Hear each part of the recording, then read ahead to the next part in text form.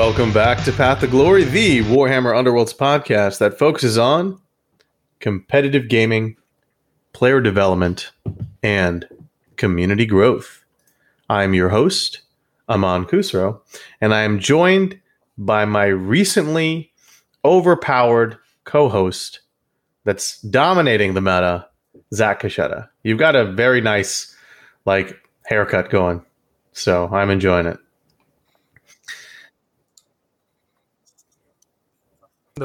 The awkward in-between phase where I can't tie it up or do anything with it, but it'll get there, I'm sure. Probably. I think it looks really good. You look more like one of those dudes from Scarface, like the handsome gangsters. You're killing it. I often get mistaken for a drug dealer, so yeah, that's really what I was going for. It's meant as a compliment. I don't like where you're taking it, but I'm messing with you. But regardless, the other laugh that you hear in the background is probably familiar to you if you've listened to this podcast before. It's a good friend of a show, a good friend of mine as well, and my occasional roommate when we travel. All the way from Canada, we have Captain Murder, aka Just Derek. Hey, how's it going today, everybody? The signature. Some people have intro music when they walk into the ring or the arena. Yep. Derek's is just cracking a beer. Well, friends don't let French Shadespire sober, and we're definitely not going to be podcasting sober anymore. I like this. I like this energy. This is great energy. Yeah. Okay, cool. Well, as you can see, we've got a star-studded cast today.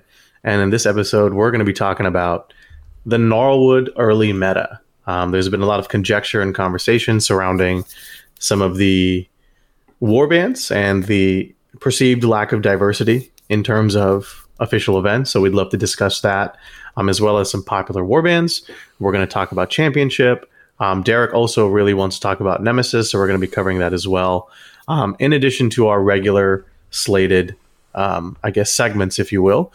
We're also just going to talk about recent current events as well, like the Bugsman's Clash and the mini clash that happened this past weekend. So we're pretty excited to honestly just do what we love to do, which is talk Underworlds and talk about what we think is good and what we don't think is good and what we think potentially might be a little busted. So we'll get into that. But first, Derek, as our guest, please inform us how you've been.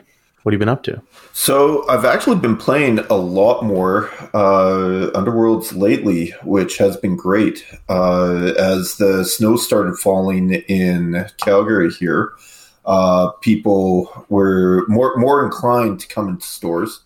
For restrictions have been gone for probably the last few months when it comes to COVID, but it took a while to get our community and get our scene back on. So our local Games Workshop at Games Workshop Chinook, I want to shout out Darren out there. He runs a great crew. They put on the first organized play event in Calgary. Got, I want to say 6 people out for that. 4 of them I'd never met before, which was awesome. Our friendly independent stores, Ogre's Den and Century Box, have been hosting Learn to Plays, and they've also got their OP kits. So we're looking forward to getting more people into our community. I've played a variety of different games, and when I'm not doing that, I've actually gotten in more Vassal than I have in the last 6 months as well. So I've been pretty happy with the amount of Underworlds in my life. That's awesome. I actually really, really love that for you. I feel like personally that I've been really waxing and waning lately, where there'll be weeks where I'm very into Underworlds and there'll be weeks where I don't really think about it, which is not normal for me because I'm used to thinking and talking about the game every day. So I don't know if it's just like a phase or whatever. It is a phase, obviously, because we're doing a podcast about Underworlds, but and we'll get into why maybe it is or is not a phase. But Zach, how about yourself? Aside from slinging that dope on the street, I'm just kidding. He doesn't do that. Anyone listening? Anymore. No, I've been doing good. Yeah, I've been to, I don't know if we talked about it in the last podcast. I think we did when we talked with Kyle. Went to a couple Rivals events recently. Stores been picking up, local stores have been picking up a little bit with Underworlds. We had a few people engaged with it. A lot of overlap in my store with Kill Team, which works for me because I like both of those games quite a bit. Yeah, I know, people are interested in the new formats. Just in terms of a lot of people being casual, they're much more interested in things like Rivals and Nemesis, just to, play casually, get some pickup games.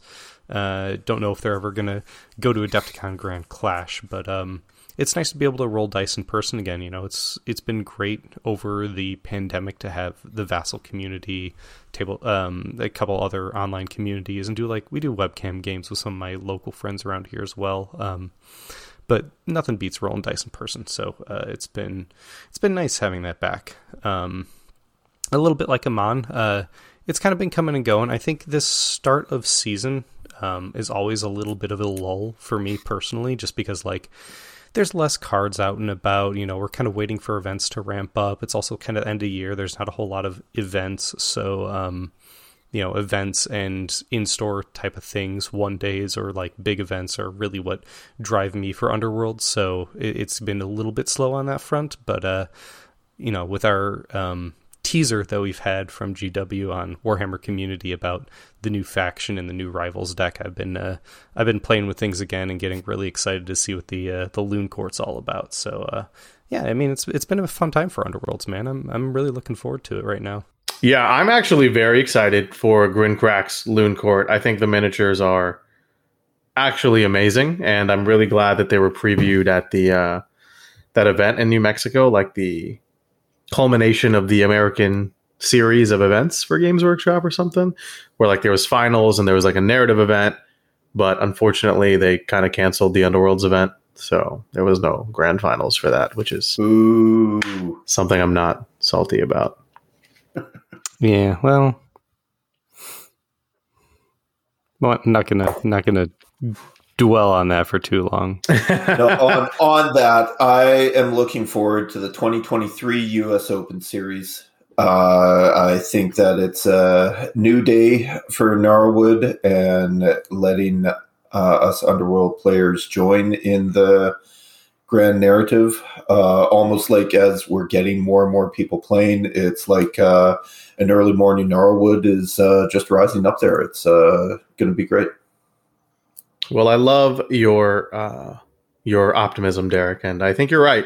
I'm hoping 2023 is a great year for Underworlds and the competitive circuit in the United States, but also around the world, and also obviously North America. So I know you Canadians really love to travel down, and hopefully we can do that event in Seattle because it's pretty close to you. And I've got a feeling if they had the U.S. Open in Seattle, you'd see at least a couple of us from Calgary, probably Edmonton would show up. I know that the Vancouver team would cross the border because it's only about an hour and a half for them. So that would probably be a big event for them. Yeah, that would have been nice. But let's get back to the Loon Court. Want to get some quick thoughts, maybe some hot takes. So let's start. I mean, we saw a couple cards, including Grincrack himself and his card. So maybe Zach, why don't you throw some thoughts out there, and then Derek, you can follow up. Yeah, I mean, we haven't seen a whole lot, so we know there, I believe, 6 fighters. If I remember that image correctly, got 1 mounted dude, which is really cool. 7. I mean, are they 7? Yeah. No, miscounted. Yeah, they got a mounted dude, which is really cool. We got a catapult, which is really cool. Squigglebolt. Yeah. It's not the first time we've seen a mounted goblin before, because we've had Rippas, of course, but squigs are different from wolves, so I think it's going to be a very different type of fighter. But yeah, we saw 2 block on the leader, which is an interesting stat line. There's not many things in the game that start at 2 block. I mean, I'm going to get a little bit analytical considering we have like literally like, a tenth of the information of the entire warband.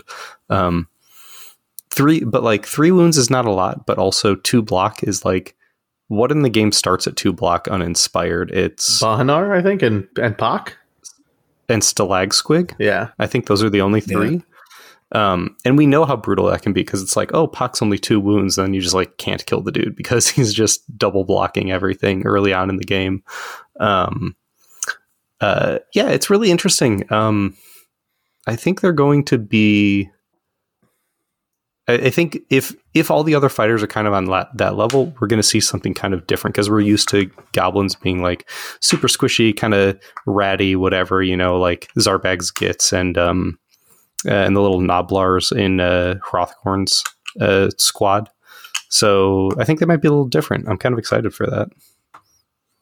What about you, Derek? What do you think? What's exciting for you? So the one thing that I think Zach missed was the mushroom trumpet goblin, and he's my favorite. And I don't know if y'all saw this when it was on the preview, but on his fighter card it does say that if you make a trumpet noise while charging with him, you get +1 dice. I love that.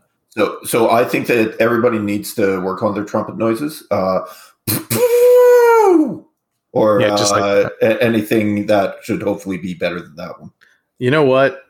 Now that you've unleashed that can of worms or trumpets, Zach, I'm going to have to hear a trumpet sound from you. Okay. Oh, that's not bad. good. That's not bad. Yeah. I'm hoping it sounds more like Boromir, Horn of Gondor. Oh yeah. But maybe I'll just carry one around. Yeah. I'm looking at the miniature online right now. I'm zooming in, and it looks like darts are coming out of like the mushroom spore he's using. It's like one of those it's like, and then like someone just gets dart to the neck and like falls down. So I think that's his shtick. So that'll be fun. So it's more of a blow dart as opposed to a mushroom trumpet. I think it's both. Ah, there you go. I think it could be both. Why not? Why can't, in the world of Warhammer Underworlds, or just Warhammer in general, a goblin be able to make noises while killing its foes with poison darts? I love it. Personally, I'm super excited. I think I just think I don't know what it is about like the knight aesthetic, but I'm a really big fan of it. I love Bretonnians, and I think like the goblin take on the knight mechanic I think is so cool. Armored goblins who are on a quest, if you will, according to the Warhammer preview article. And like, that Squig Knight, he's my spirit animal. Well, if you remember from the old Bretonnian range, there was that Jester character, that fool, for the old Bretonnians that you could have. Yeah. And unfortunately, because every time a new warband comes out, I always think about how I want to convert them. So I would make these into a bunch of Bretonnian knights running around, similar to how the Grimwatch would be, but just generally drunkenly falling over as opposed to being serious about what they're trying to do. That's pretty funny. It's not a bad idea. Yeah. I do think that you're right, Zach, that the leader looks really good so far. And I like how he has a reaction called dub. He like dubs them into making them knights as well. So it's very fun. Yeah. I think very flavorful. I think they did well when it comes to the theme surrounding the warband. Yeah, I think they're going to be really cool to see in action, honestly. Yeah, like if Monty Python had goblins, this warband would be it. So, well, cool. I'm glad that we're excited. And yeah, I mean, honestly, while they may not be, it doesn't look like they're going to be like super powerful like Gnarl Spirit Pack, but I'm hoping that they're going to be a fun warband, and I'm going to have a good time messing around with them. So, as I think everyone else will be. So, really excited about that. Let's jump gears a little bit and talk about some of our segments that we like to cover. So we'll do that, and then we'll jump into, I guess, like Vassal and Buggins Clashes and meta and all that. So we're going to go to Sleeve It or Leave It. And this time around, we're going to be talking about a card that Derek has suggested as our guest, and it's called Call to Heal. Derek, do you have the card up? Do you want to read it? I can read it. Call to Heal is a ploy. Choose one beast or one savage fighter. Push the chosen fighter 1 hex or up to 4 hexes if it is a friendly fighter, so that it is adjacent to a friendly fighter. It comes in the Tooth and Claw Rivals deck. The flavor text to it says, a strong will is needed to control those falling under the influence of grrr. And in the picture, it's got one of the Sylvaneth elves, and I think he's hanging out with that cat there. Yeah, it's Legane from the Carnothy Hunters. Yeah. Legane is the smallest lion I've ever met, but he's a cub. He's apparently he's full grown, which concerns me. But I think it's a really interesting card actually. So Zach, are you sleeving it or leaving it, and why? I definitely feel like this is a sleeve. There's so much combo here in Nemesis and in Championship. Savage is really easy to... I mean, Savage is wounded. Savage is blocked or charged. Savage is a stagger token. So it's really easy for both you or your opponent to be staggered. And then there's also the Beast tag as well. So... because this is not a friendly beast or savage fighter or an enemy beast or savage fighter, it's a push 1 or a push 4. So it's really, really flexible. You could use it to set up support, to pull a friendly fighter out of a bad situation, to set up an attack, to pull people into lethals. Like, there's just so much you can do with this. And then just in this deck, like the combo with Dark Command and some of these other things that are in here, like, I think it's just really, really straightforward, powerful. Like, it's just good, man. Like, I don't know how much I can say about it. So you're sleeving it? Oh, absolutely sleeving it. Right on. Derek, sleeve or leave, my friend? So I'm always sleeving it. The big thing that I discovered with this, because you can use it both on enemy fighters who are savage, like Zach mentioned. But one of the really interesting parts about it is in Gnarlwood, I've noticed that games will start almost in a bit of a cluster as the two teams try and fight for objectives or try to hold the center, depending on their game strategy. But by the end of that, by the third round, you're starting to get spread out. All the little mini skirmishes have started to resolve themselves. And what can happen is that you need to get one of your beasts or one of your fighters over almost across the board. So now if you imagine that you've got a 3-move fighter, let's say you've used any of the Pharaoh upgrades that are also in Tooth and Claw to make them a beast, or if they're just savage because of wounds or whatever reason, you now give them an effective movement of 7 because you're creating that bridge to get your fighter all the way over there. Along with that, having essentially a distraction to mess up your opponent is just so invaluable in the game right now because distraction isn't around. So I actually sleeve it and then I make a print of it and put a second one in my deck. That's funny. So look, yeah, I completely concur with both of you. I think it is a fantastic card. Every single Tooth and Claw deck I've built has included this card. It's just fantastic. And Zach's right. The ability to become savage is just so effortless at times that it's really strong. And honestly, if you really think about it, it's a distraction at the very least because you can, move your opponent if they have a tap in a savage fighter.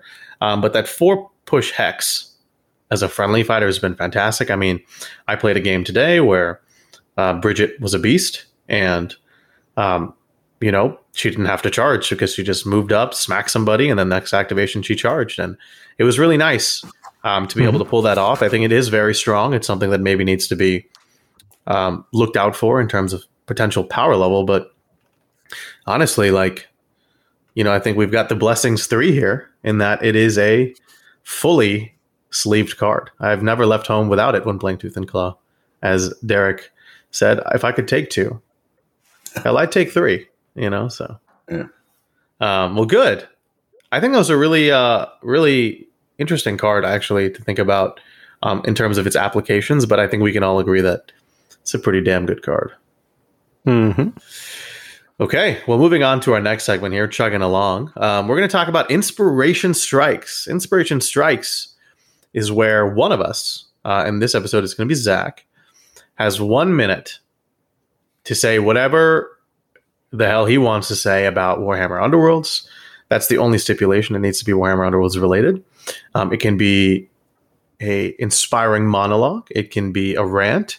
It can be a call to arms. It could be, I don't know, even stand up, right? Like, it's just Zach's time to just talk about what he wants to talk about. And then Derek and I are going to react to it shortly after. So I'm going to start a timer. And Zach, I hope you're ready. Oh, yeah. And your time will start now.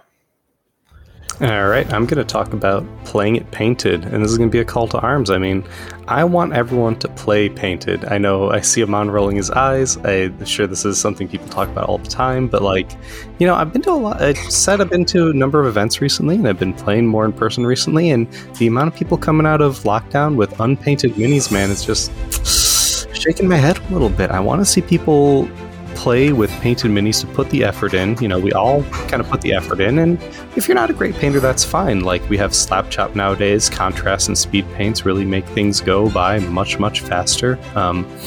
And I just think that there's so many ways to get these amazing models painted quickly and efficiently, and just to put that little bit of personal flair on it. So you're not just playing with game pieces, you're actually playing with a piece of yourself, something that you've put the effort and time into.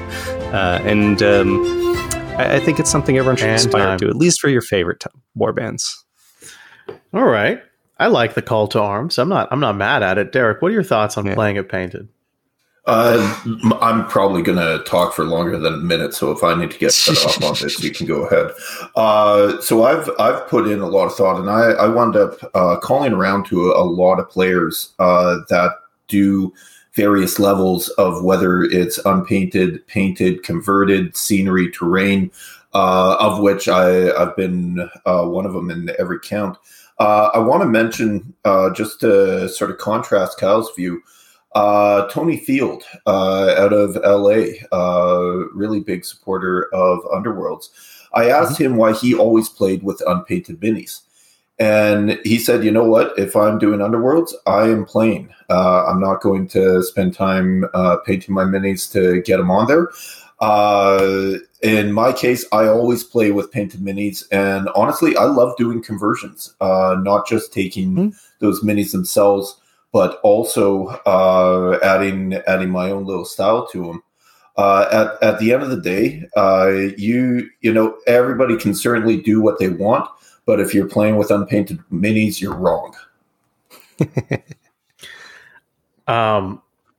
Okay, I like that. And look, guys, I think it's really interesting, actually, to me. You mentioned Tony, even Michael Carlin, right? Michael Carlin from Steel City. We chat occasionally still, and even though he's kind of, I guess, temporarily retired, is what he says, is that he never painted. He came from a computer gaming and card gaming background, and so for him, like, miniatures were a brand new experience, and so he really appreciated that they were push fit, but he'd never painted them. A part of that was maybe lack of experience, but also he was like my handshake, and he was like, I physically just don't want to put in the time to do that because it's uncomfortable for me. And so I think one of the best parts about Warhammer Underworlds is the fact that it is a board game. It's a gateway game, as you will, where people who don't necessarily have that Warhammer and hobby background can come in and play. And that's why you can play unpainted in official events. Do I think miniatures look better painted? Absolutely. Do I think people who want to paint should paint? Absolutely. I just don't I love the call to arms, like I love a good hobby sesh. I truly do.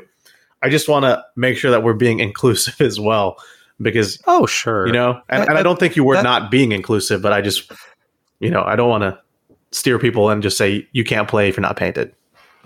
Yeah, I mean, obviously there's going to be, edge cases of people who have, physical issues that are going to prevent them from participating in that part of the hobby or make it really hard on them. There are obviously commission painting services, but you're not going to like force people to spend money on stuff that they've already spent a lot of money on.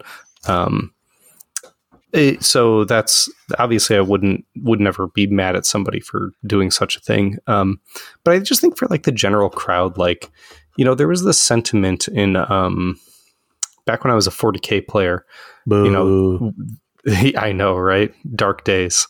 There was a 3-color minimum, and people would just like spray a color and then just put on like a couple little dots here and there, like pick out, a little bit of gold, a little bit of blue, whatever.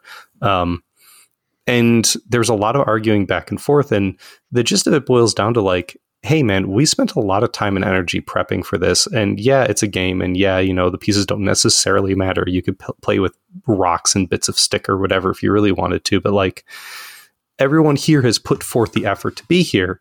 And we just think that it's like, it's only fair if everyone else does as well. And obviously there's going to be exceptions to this. And Underworlds is a very different game from 40K, obviously, because it is a board game. But I don't know. That's just like, my feeling has always kind of come back to that. It's like, this is a big event. People have paid hundreds of dollars to come to this. If it's like Adepticon or LVO or something like that. And I don't know. We've all put in time and energy and money and prep work, and it just feels like only fair that other people do the same. And maybe that's a little elitist. Maybe that's a little bit, prejudiced in my own way, but like, I don't know, that's just how I feel. So I apologize if that comes across as rude to anybody. I'll actually give you a bit of an anecdote. Right before COVID started, maybe about 3 or more months before things had really started causing issues, I was getting extremely busy with work, and I decided that I wasn't going to do any more of my own painting. I'd done lots of converting, and I still do at this point. But when COVID hit, I was glad that I hadn't given away all my paints, because I was able to spend some of that time in lockdown painting some toy soldiers. And now the problem with that is now I have a whole lot more plastic than I certainly wanted to have in my house. So I've got a feeling you're going to see a bunch of great deals on eBay for a bunch of stuff, for a bunch of COVID products. But, really at the end of the day, there are commission services out there. So do support your local artist if you feel that need for it. You will love the results, and it will be something that you like having actually on your desk.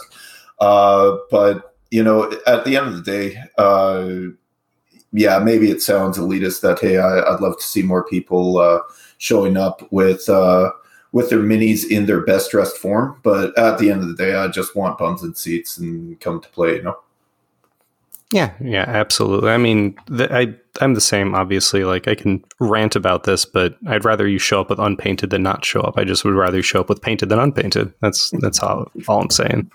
Yeah, and look, I don't think any of you are being like, mean or whatever, and certainly don't need to apologize. I think it's an opinion, and I think that's what we do on podcasts is we share our opinions and we talk about it, and that's what makes it fun. People can agree, people can disagree, and that's okay. I think, like, for me, it's like, I guess, like, to Tony's point that you brought up, right, Derek? It's like, if I'm going to spend time, I might as well just spend time playing. That appeals to me the most. I love some of the hobby stuff. Like, I do a lot of hobby stuff for other games.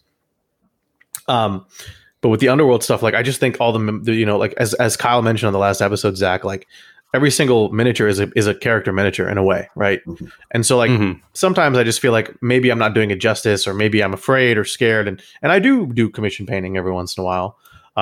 Sure, me too. But, like, honestly, man, I might just show up to LVO with unpainted models just to annoy both of you. That's fair. But my bum will be in the seat, to use Derek's phrasing. So there you go. Look, paint or don't paint. It doesn't matter to me. Just play some Underworlds. That's what I prefer. Which I think we all agree on that. But some people like Kyle, like Derek, they go for best painted as well as competing at a high level in the game itself. And some people may not necessarily have those goals, but it is what it is. But I think it's a great conversation to have in general, and we could probably spend more time talking about it because it is something that's come up a lot in the Underworlds community, especially in the early days. I believe even Steel City released an article like defending why you don't need to play painted. I'll have to look that up. Maybe I could be wrong there, so don't quote me on it. But I know that there has been a lot of discussion about it. So interesting. Put paint to miniature, to plastic, is what we say. You might love it. Alrighty, well, that will do it for our, I guess, scheduled, consistent segments here. What I want to talk about now is, I guess, the overall Gnarlwood meta, which is, as per usual, 30 minutes into the episode, where we get to the main topic here. And that's our thing. It is our thing. It really is. And it's really interesting because, when we talk about the meta now, we're a podcast that leans quite heavily into Championship, but I think it would be a disservice if we didn't talk about, some of the other formats, because those metas are actually quite interesting and different to a certain extent. So let's start with perhaps the segment or the format that might not require as much conversation, given the fact that it is a bit more limited, is Nemesis, right? And Derek, you mentioned in the pre-show and even before when we asked you to jump on that you really wanted to discuss the Nemesis format. And I think Zach, correct me if I'm wrong, but I think we've been pretty positive about the Nemesis format as a whole. For sure. In fact, I think even when we played our Vassal League game, you had suggested we play Nemesis, and just to see what that format was like. And so my question is, Derek, why did you want to discuss it so earnestly? And what are your thoughts on Nemesis? I don't know if I've actually gotten your full spiel. So the first thing about Nemesis, I've actually been a really big supporter of it. And even before Nemesis was either an official thing or say when Nick Bayton was running those Rivals Plus clashes down at Warhammer, I see it as a different deck building challenge. Because one of the interesting things, I don't come from that card game background. I didn't play Magic or Yu-Gi-Oh! Or Jihad or any of the other ones. And when this came out, I won't say that the deck building component was the hardest part or the part that I liked the least, but it definitely was a bit of a challenge compared to the standard Warhammer style play that I was really used to.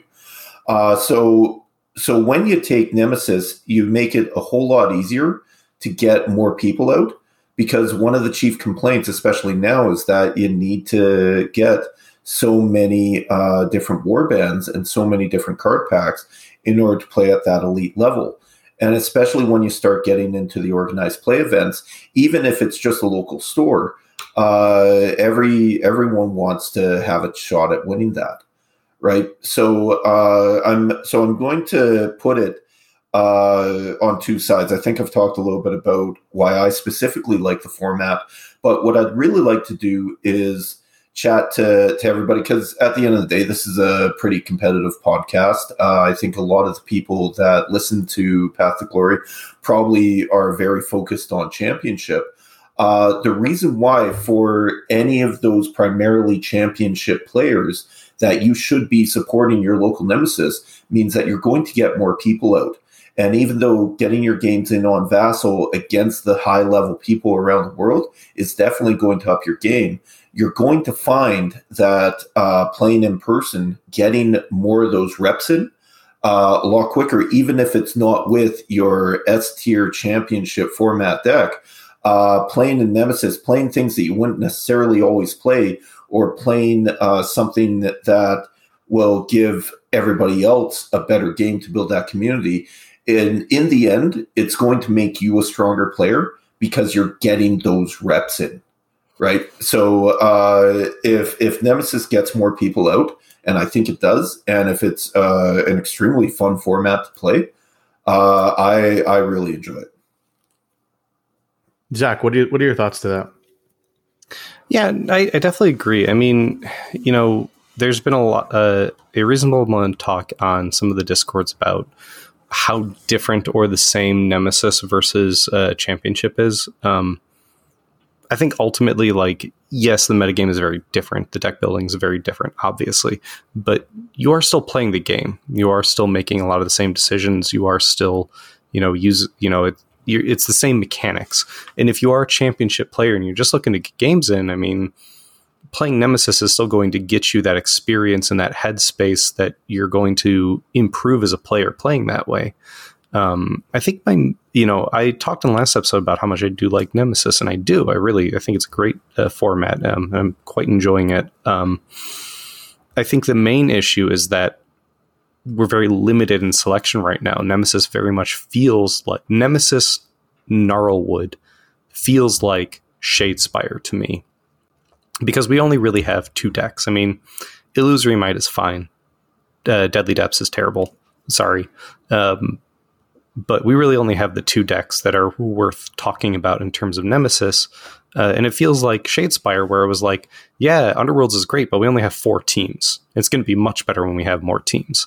Nemesis is great, but we only have 2 decks. It's going to be way better when we have 5 or 6 really viable competitive decks.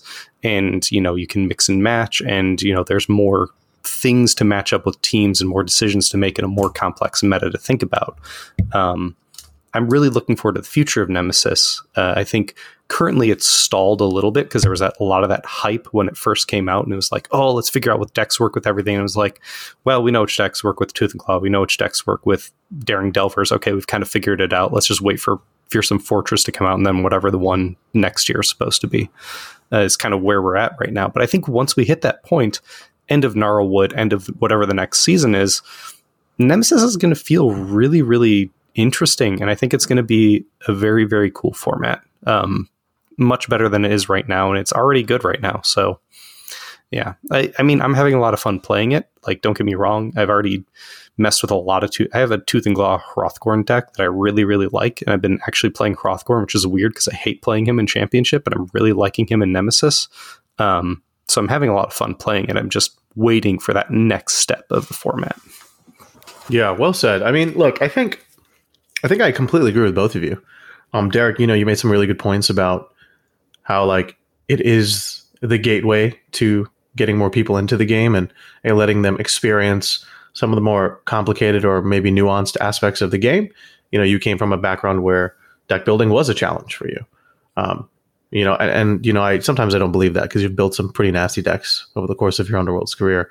But when it comes to that Hrothgorn deck, man, that was disgusting back in the day in Beastgrave.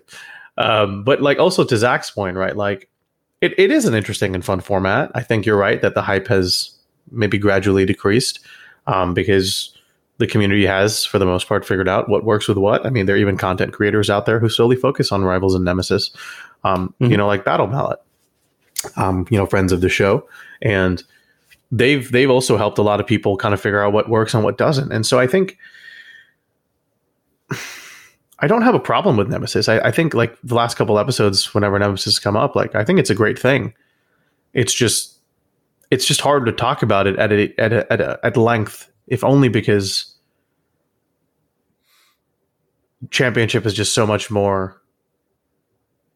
I guess it's much deeper. It's more. There's you can push it further. I think that's what I'm trying to say.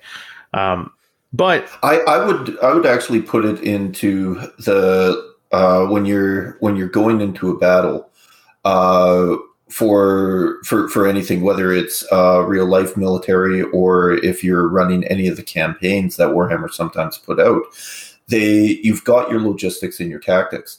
So what I'd like to put the idea to is that in Championship, your logistics, your deck building, your preparation for the game will become much more important than it would in Nemesis. Whereas Nemesis, because the logistics are streamlined, those are easier to get everybody to the field. Your tactics become more important there. And what that'll do is help you make those decisions, whether you're staying in Nemesis or getting to championship format. And that's fair. And I don't think there's like a right or wrong answer. Like, I think they both intrinsically are linked, right? And they both tie into one another. And, if you want maybe a less complicated play, then you can jump down. And if you want something more, then you can jump up. I mean, the fluidity between both formats, I think, is what's really intriguing. And Zach, you kind of alluded to that earlier as well. It's like you like playing some more bands in Nemesis because it just feels more fulfilling or more fun or more complicated or more engaging. Whereas some more bands probably perform better in Championship because they have more options or whatever, right? Like, it's just, there's just so much you can do, and I don't think either format is bad or good. Yeah, I think the one thing I want to point out is that I think really what Derek was kind of alluding to,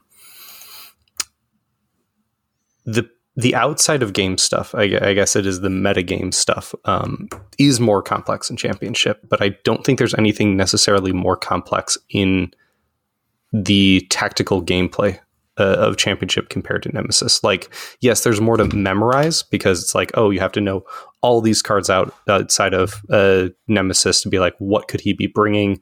Once you know what a Nemesis deck person has, you kind of have a more easy understanding of their deck. But like the tactical understanding, the dice understanding, like risk taking, target priority, dice management, RNG management is all basically the same between the two. And you can draw parallels there between games, even games like Underworlds, but games like Age of Sigmar 40K and the new Kill Team, which I've been playing a lot. The new Kill Team doesn't really have list building. Every there's like roster beforehand, and some factions get to like really tweak what they bring. But most factions are kind of like, you're playing Vet Guard. You have 14 dudes on the table and 4 of them are regular mooks. And it's just like the same list, but it's really what you do on the table that matters. It's really your understanding of the game and how you play and your tactical choices that matter. And there's not so much to talk about outside the game because there's no list building. It's not like you're doing points and you're adding things up and the points change. And it's like, ooh, wow, crazy. Like happens in AOS and 40K every 6 months or so. And I think that's more the Nemesis speed, which is like, yeah, it's hard to talk about on a podcast. It's hard to talk about in blogs because it's like, there's no list talking, there's no deck building to talk about, but like the good players are going to win Nemesis events. The same good players are going to win Nemesis events that win Championship events because they know the game, their brain's there. They know the chess moves. So, they see 3 moves ahead of their opponent.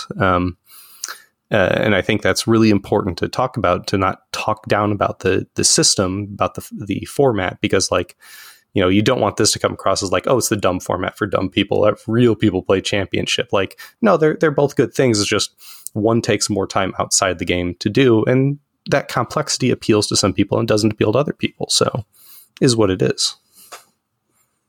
Yeah. And I don't think anyone's ever said, at least on this podcast, that, not on this podcast. Yeah. Not on this podcast. Okay, cool. I just want to clarify. Like, we've never said anything bad about Nemesis per se, but I also think it's factually an easier version of the game in different ways, or maybe or less complicated.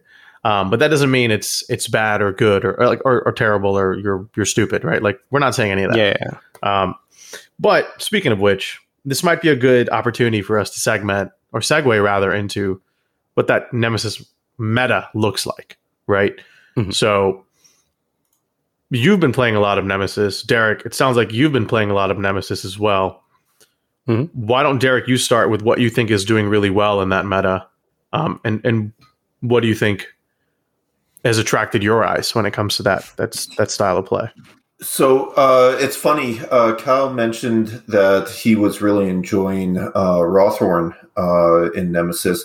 I actually came back to Canaan's Reapers on that. I've always liked the model and the models and the movesets, and then combining them with the Daring Delver set, I've been having a ton of fun with.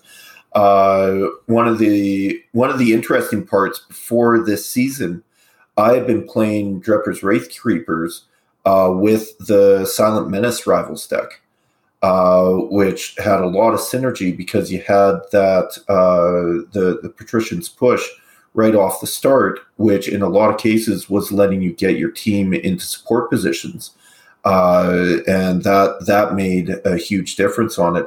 Now, I was quite sad when Silent Menace got rotated out, even with Nemesis. I really wish that they had kept it in there because it would have had another playable Rivals deck in order to give us a bit of a head start instead of having sort of the two and technically three that are available.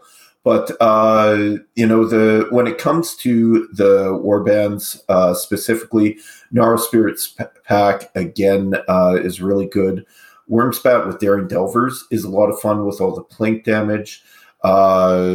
Let's see, Magor's Fiend with Tooth and Claw to bring that back.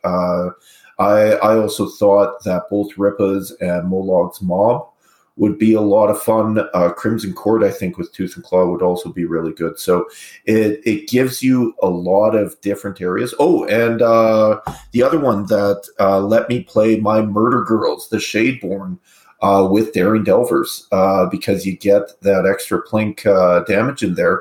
And because Grey Beta, the crossbow wizard, is able to flame wisp people, it gives some extra utility for your non-leader team on that. So there's a lot of new fun ways that you can go back to taking your previous warbands, but again, you're probably going to see the same thing in Championship or in Nemesis as you do in Championship, that the newer warbands with the usually better tuned faction decks are going to wind up rising to the top.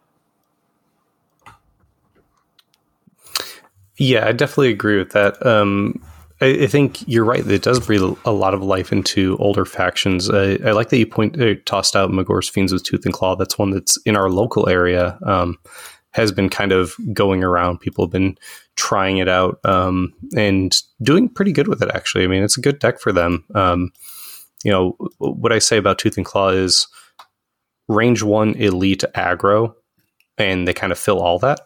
So yeah, it's a good for them. It's nice to see some of these older warbands have some life breathed back in them. But I definitely agree with your last point there that newer warbands with better rivals decks are going to do better. I mean, and I think that's true. Like, you can argue about how necessarily true that is for Championship as well, because a broad Championship pool means you don't have to rely on your Nemesis deck as much.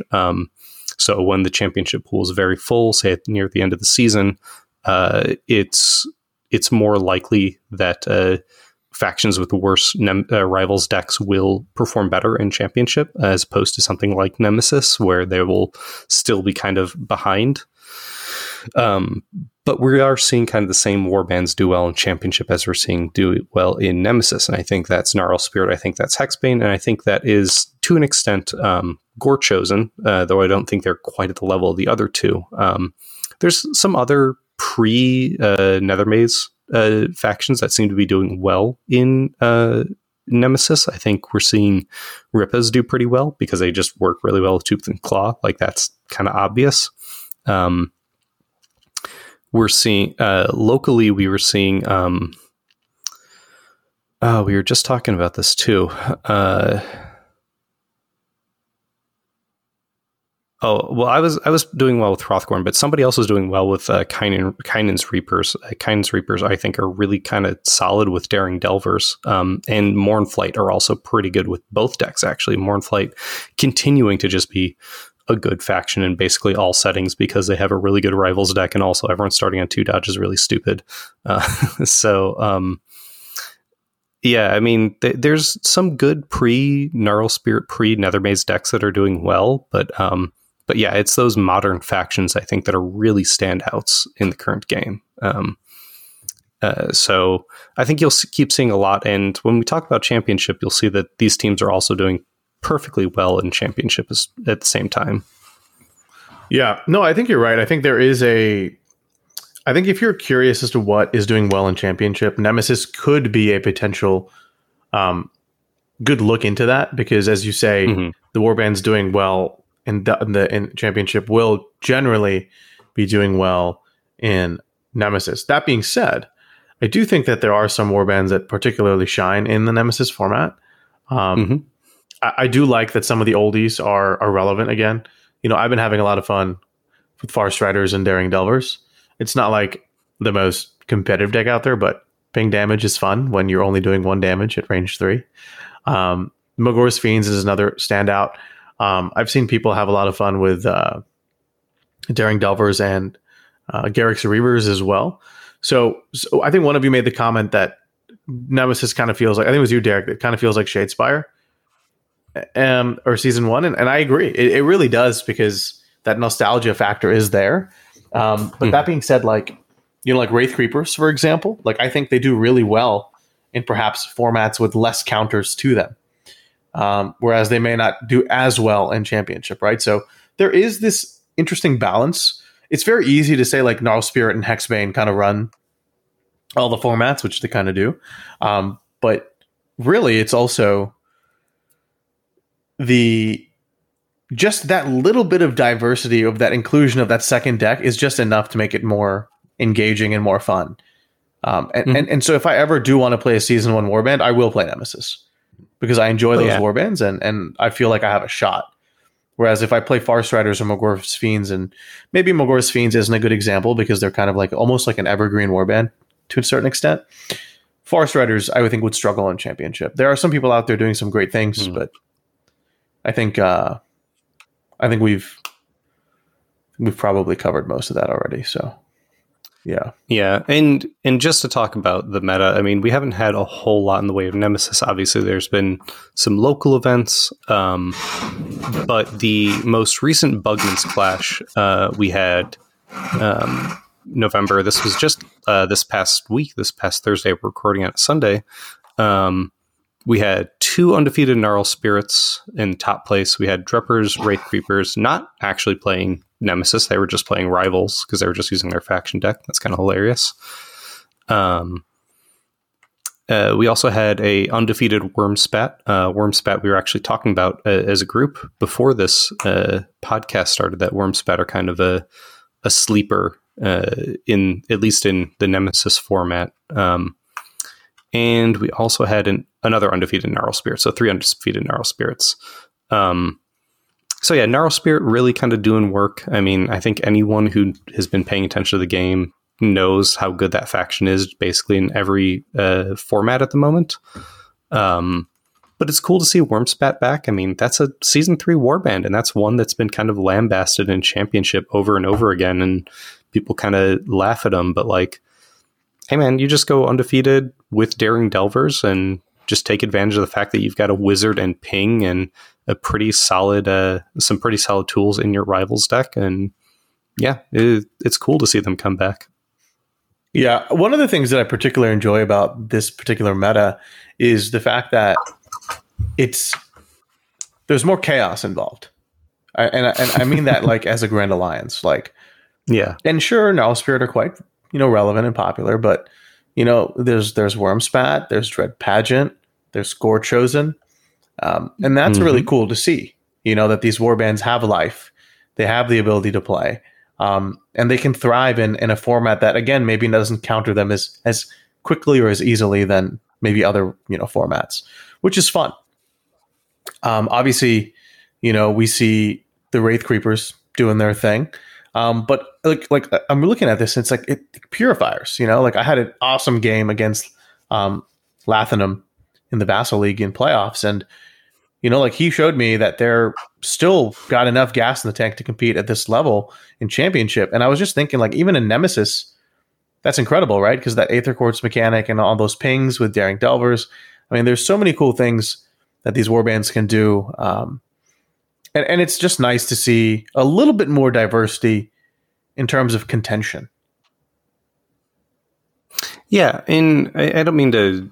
Let me know if I'm monopolizing this conversation, just because I've been thinking about Nemesis and the impact of factions on it for a while.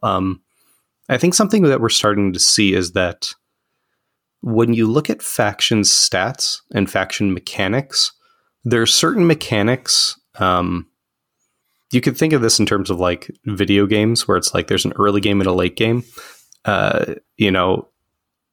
Certain mechanics don't really scale with cards, right? I don't think the Aether Quartz mechanics scales with cards. I don't think the fact that Bahanar is 2 block, but only 3 wounds, kind of like scales with cards. I think that gets worse the more cards are in there, especially the more accuracy and damage cards are in the game. Just makes Bahanar kind of like, it's like, ooh, he's on 2 block from the get-go. That's really, really scary. And then it stops being scary once you have all these cards that kind of mitigate that. But in things like Rivals and things like Nemesis, where you have less of those tools, that mechanic doesn't need to scale with your deck. It is just good from the get-go, and your opponent doesn't really have the tools to kind of like deal with that, right? Like they may or may not have the tools to deal with that. So I think we're seeing some of these older factions be like, oh yeah, these stats are good until you put cards on top of it, or your opponent put cards against it. That kind of back and forth of counters and availability. Like good defense is really good until your opponent has enough accuracy or rerolls to make it not very good. Good wounds are, high wound count is really good until your opponent has enough plus damage cards to make it not really good. But like those accuracy cards and plus damage cards are, even in Tooth and Claw, where you have access to those, it's still pretty small amount compared to Championship. So it really makes some of these factions with these good beefy stats and these good reliable dice off the bat, where they don't need cards to supplement it. They just feel better. And I think we're seeing that with the Wormspat come back, with Gore Chosen being really, really good, just being like, hey, 5 wounds is really scary to get through when you don't have access to Great Strength and Glory Seeker and all these other cards like Savage Strength. You might have 1 or 2 in Daring Delver, or in Tooth and Claw, you might have 1 in your faction, but like getting through 5 wounds is actually kind of tough, kind of a tall order in Nemesis. So, yeah, it's cool to see which mechanics bear out in which format. So I'm just really enjoying that aspect of Nemesis right now. Yeah, well said. I think that's a great way to kind of segue into closing out the Nemesis conversation. Derek, is there anything else that you want to add before we shuffle over to Championship? You know what? I'm sure that anyone that has been playing Nemesis already does know this. I do want to shout out the guys at Battle Mallet. They went through every warband, put together what they felt would be the best Nemesis deck. So if you just Google Nemesis decks Battle Mallet, you'll get straight to that page. If you want a quick start to just finding an easy to use, it might not always be the best Nemesis deck that you can build for it, but it'll definitely be playable, and you can do it right out of the box. Yeah, yep. Well said. I think those guys are doing really good work out there when it comes to those Nemesis and Rivals formats. And so shout out to the Battle Mallet crew for making it easier for people to just kind of jump into the game or return back to the game. It's what we need. So it's awesome. Great shout out. So let's jump on to Championship. I think we kind of spent, a little bit longer than we intended, perhaps, in the Nemesis conversation. But look, it's important, and it's a conversation that I think maybe needs to happen. But I think my concern is that like the last couple episodes we've gone down this Nemesis track, and we kind of say the same thing a little bit. So I hope that our listeners understand that the reason that we are, I guess, hammering this home is because there is quite a decent chunk of the population out there that doesn't like to maybe, but is just maybe feels threatened by Nemesis, and it's not a threatening format. It's not taking away from Championship. We're not splitting our player base. We're just growing it in a different way, and change is hard and it's different, but trust me, it's working. Because Houston has been dead for Underworlds for a long time, and now it's been pretty nice to go walk into a store and see like 6-8 people just playing Underworlds on a day that there was no event planned. That's incredible to me. And if I was a sentimental fellow, which I guess I can be, would have brought tears to my eyes. So, anyways, let's go to championship. And this is where I think a lot of the conversations and a lot of the, perhaps some of the staleness that I've been feeling has been happening. I think it's no secret that Gnarl Spirit Pack are top dogs right now. Maybe that's a beast pun, maybe it's not.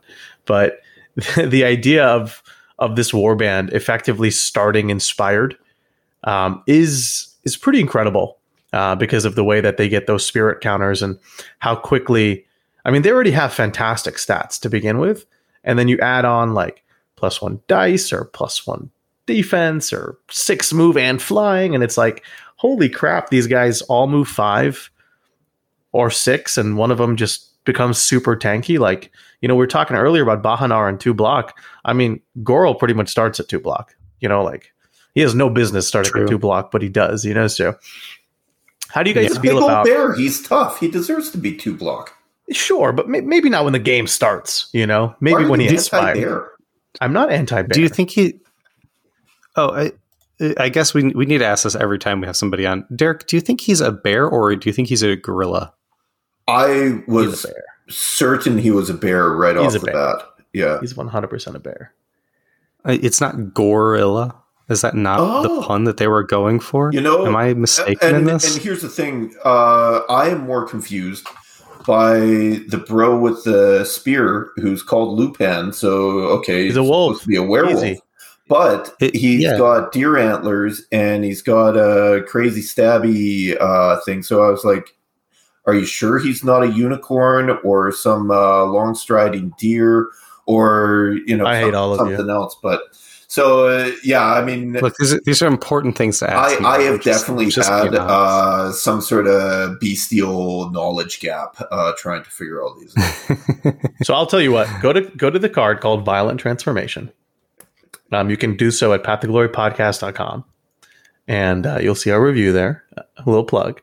But wherever you decide to look up this card, look at Violent Transformation and tell me that Goral doesn't look like is being violently transformed into a bear spirit.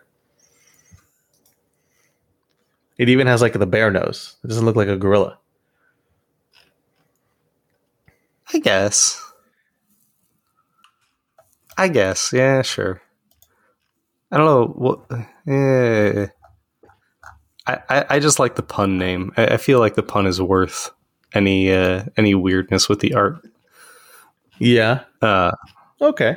But back to the point. I think 4 wounds on 2 block is something generally reserved for the toughest fighters in the lore. I mean, that's Stormcast, right? And Stormcast are supposed to be like imbued armor from it's a half-naked dude running around, dude.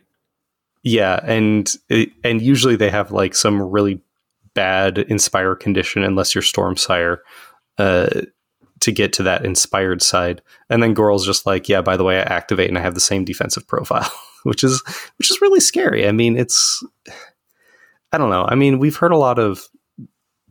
I think you're right. Anybody who's been online and has been paying attention to Underworlds for a while is just like, how strong the team is. You're seeing the results now. Like, it was theory crafted how strong they were. It was kind of like talked about how strong they were. Now we've got 2 events and both of them won by Gnarl Spirit Pack. And I think runner up by Gnarl Spirit Pack in both of them.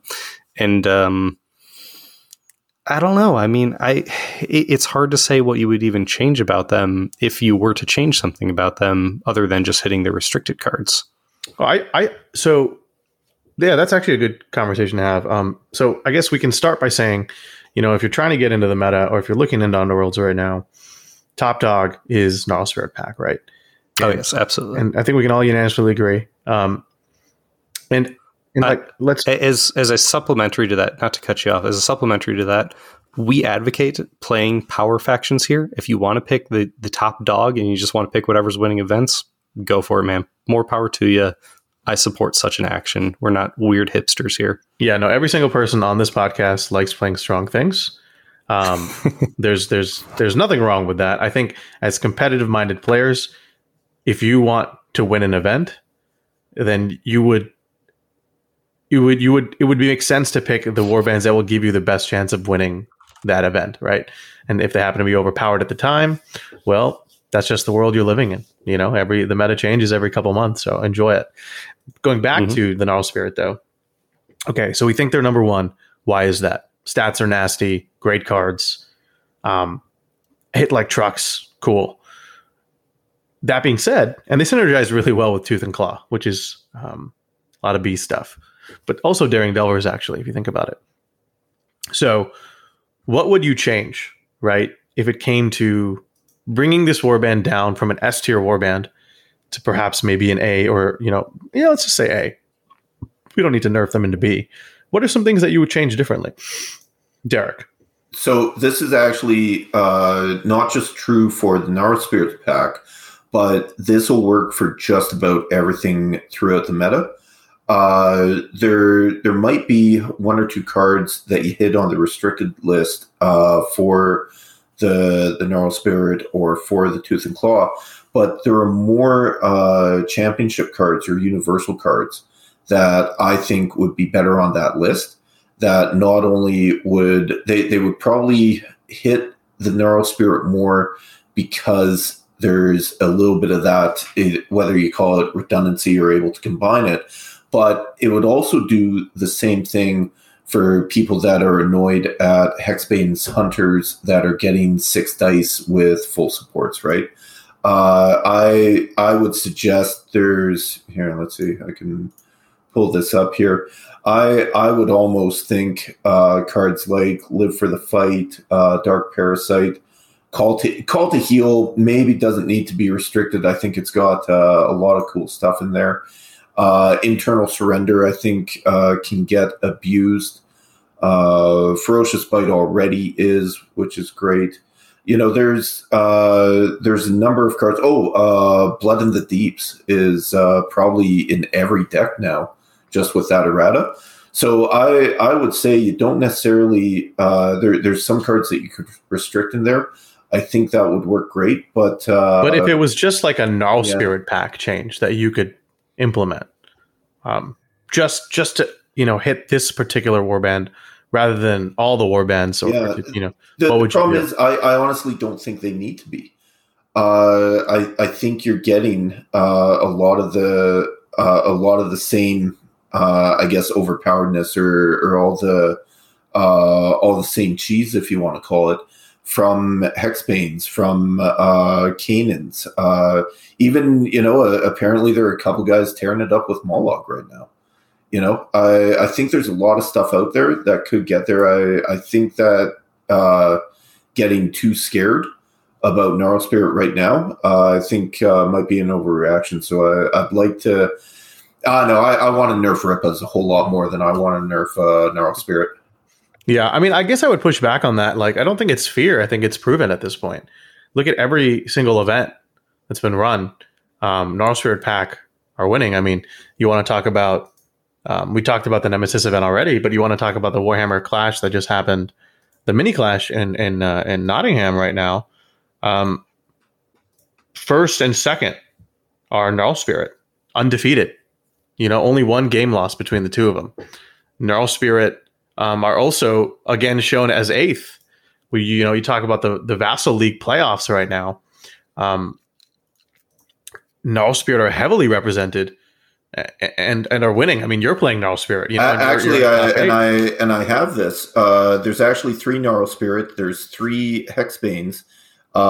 There's 3 Canaan's Reapers, and 2 Mollog.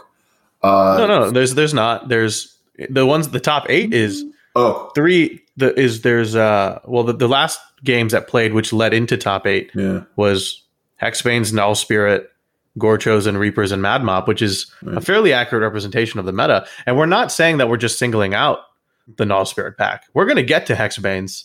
We're going to get to some of those other warbands because they also need to be hit, in my opinion, because I think both those warbands start the game favored. Yeah, I think there's we've been banging on about Gnarl Spirit. Hexbanes has been kind of talked about in every circle in kind of the same breath. But before we jump into Hexbanes, I don't mean to cut you off, Zach, but I do want to finish off the Gnarl Spirit pack conversation. I guess my thing is Derek doesn't want to change Gnarl Spirit pack. Completely understand. Maybe he favors a light touch or more universal approach when it comes to, nerfing or, bringing warbands back down into a manageable bell curve. But for you, Zach, I mean, we've talked about this a little offline as well, but like, what are some changes that you think the designers at Games Workshop could make in order to just maybe bring them down a peg or two to where they're not just like the favored matchup in almost every game? I think the easiest one would just to be make overcome a reaction to the activation.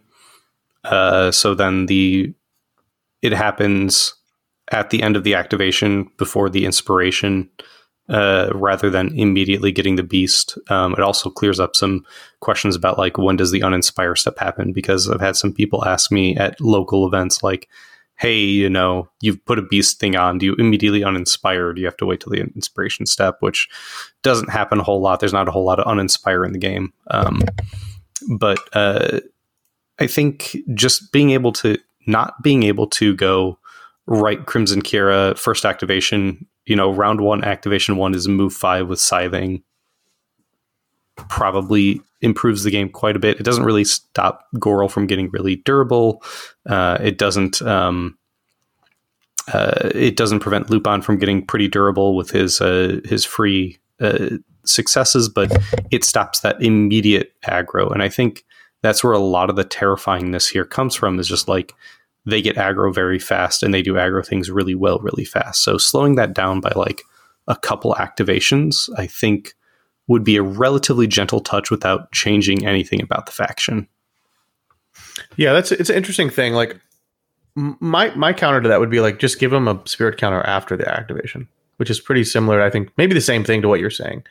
Well, yeah, I guess I'm saying after the activation in the reaction step, but you're probably saying like not as part of the reaction step, which it's kind of 6 of one, half dozen the other. I think making a reaction would make it a little bit cleaner, but it's basically the same thing. And you know what, I could actually really see that would work, because when it comes down to it, it means Blackwing wouldn't be able to have that threat range of 9. It's only 7, which I don't think it's going to be that big a deal. You want to activate Gorilla first in order to get that defense. So you're really trying. You want that. You want that activation after the action anyway, so that will be fine. I can understand that nerfing Kira a little bit would probably help the game state. I've got a feeling she is going to be soaked in goblin blood in about a month, and I'm really looking forward to that.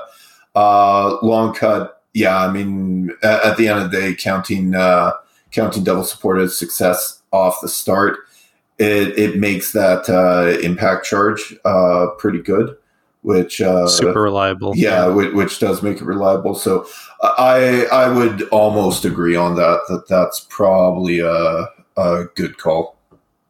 Yeah, to Derek's point, I don't think we need to jump into nerfing right away. Like, yes, you're right. Every event has put up Gnarl Spirit winners. Like, it's obvious that they're really good. It also has only been like 4 or 5 major events. It is a small sample size, yeah. It's a small sample size. I mean, I think the issue is that they are strong and straightforward. We're not quite talking about Hexbane yet, but Hexbane is strong and complex. You need to be a good player to play Hexbane. I mean, even a bad player can stand there and shoot and kill most things, but like, I think once you get to the top tables, you need to be a good player to pilot that faction well. I think I hate calling people bad players because I think that's very mean, but like somebody who's not a top table player, somebody who's like a mid-table player usually can pick up Gnarl Spirit Pack and punch way above their weight class in terms of metagame, because it is a very easy faction to pilot. And I think that's really skewing the results. I don't know if that's going to continue. It probably will, but I don't think it's worth nerfing right now. I think we should reevaluate in like February. Give it a couple months, see what happens. So for me, like it sounds like you guys are both like more relaxed when it comes to FAR and hitting warbands. Mm-hmm. Like for me, like I just think it's like it's evident. Like I think the warband hadn't even released yet, and people had just seen their stats and were like, "This is going to be a problem." Then you see, the cards, and you're like, "Oh wow, this is insane." Then you start playing games, and you're like, "Wow, this is crazy." And then you start seeing events, and you're like, "Oh wow, they're winning everything." Well, actually, it's not that surprising because we knew that. Like, so for me, it's like there's a problem. It needs to be fixed. It doesn't matter if the sample size is small, because I guess it doesn't take, in my opinion. I just don't think it takes a rocket scientist to see how strong the warband is. And both of you agree, right? Like, yeah, I would say that I would be definitely okay if the next FAR came out alongside Loot Court and there were 3 Gnarl Spirit restricteds out there. I don't think we need to errata the faction. Like the thing that we've been talking about with changing how Beast Spirit counter works. Yeah. I think that's something for down the line. If they hit him with 3 restricteds off the crack and hit a bunch of universal restrictions that they use regularly, I'd be more than happy with that. I think that would shake up the meta as well. Yeah. Yeah. So yeah, I guess for me, it's like I don't think we need to see 3 restricted cards. I say let's hit 1 or 2 max, and then errata them to where they don't beast out immediately, because it's already I think, to me, and this is just my opinion, right, which is the minority here, is that it's very evident that they're too strong the moment the game starts. And as Derek mentioned, threat ranges, charge distance. Like, I mean, if you went to someone, right, and just said, "Hey, you want to play a warband where 6 move, 5 move, 5 move, and a 3 move dude with 2 block. Oh, and they all hit very accurately. Oh, and they have scything, and they have magic, and they have this and that, and they have 2 dodge." Like, you're gonna be like, "Wow, that sounds really good," Yeah, and that's this warband. The one thing I'll say to that, I mean, everybody screamed and cried when Exiled Dead came out. Everybody rightly assumed that Hexbane was going to be really good.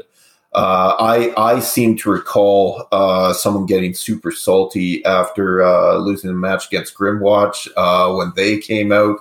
So that just happens all over every time something's shiny and new. So I would agree with you, Derek, but the 2 warbands you brought up were like complained about, not just by me, but like by numerous people, to the point where they were nerfed, and they're still nerfed, to this day. So I don't know. Yeah. Well, both those factions also have clear downsides. I think that's one of the biggest things about Gnarl Spirit for me is like, what's the downside of this faction? What's the counter? How do you you have to kill them before they kill you, and that's just not that's not a counter. The plan in Exiled Dead is, either bleed glory and just like murder as many little guys as you can as fast as you can, which works a lot, or you dive Dentalos and kill him. And when you do, you win the game effectively most of the time. Not always, but a lot of the time. You can also just longboard them and they lose. Yeah. And then like Grimwatch is like stop the inspiration and kill Crackmarrow. And then you've basically won the game. And, there's not like that clear plan. If there was a clear plan, if it was like, as soon as you kill Sarkar, they stop being able to do beast token stuff, and like all that goes away and you just have to kill the leader. Yeah, I think that faction loses a lot of steam, but like they don't have that. So I'm just going to say, because in our local meta, just about everybody is picking up Gnarl Spirit off the bat. I played a lot of games against them. There's definitely a plan. I'm not going to tell Aman what it is right now, because I think we're going to be playing pretty soon. But I mean, Zach's going LVO too. I mean, it's not just me. Yeah, but no, you know what, they don't have the inherent obvious weakness that you described for Exiled and Grimwatch. I would honestly put them more akin to Rippa's. Rippa's is very strong right off the bat. Your opponent needs to make some, honestly, 2 not really good decisions right off the bat.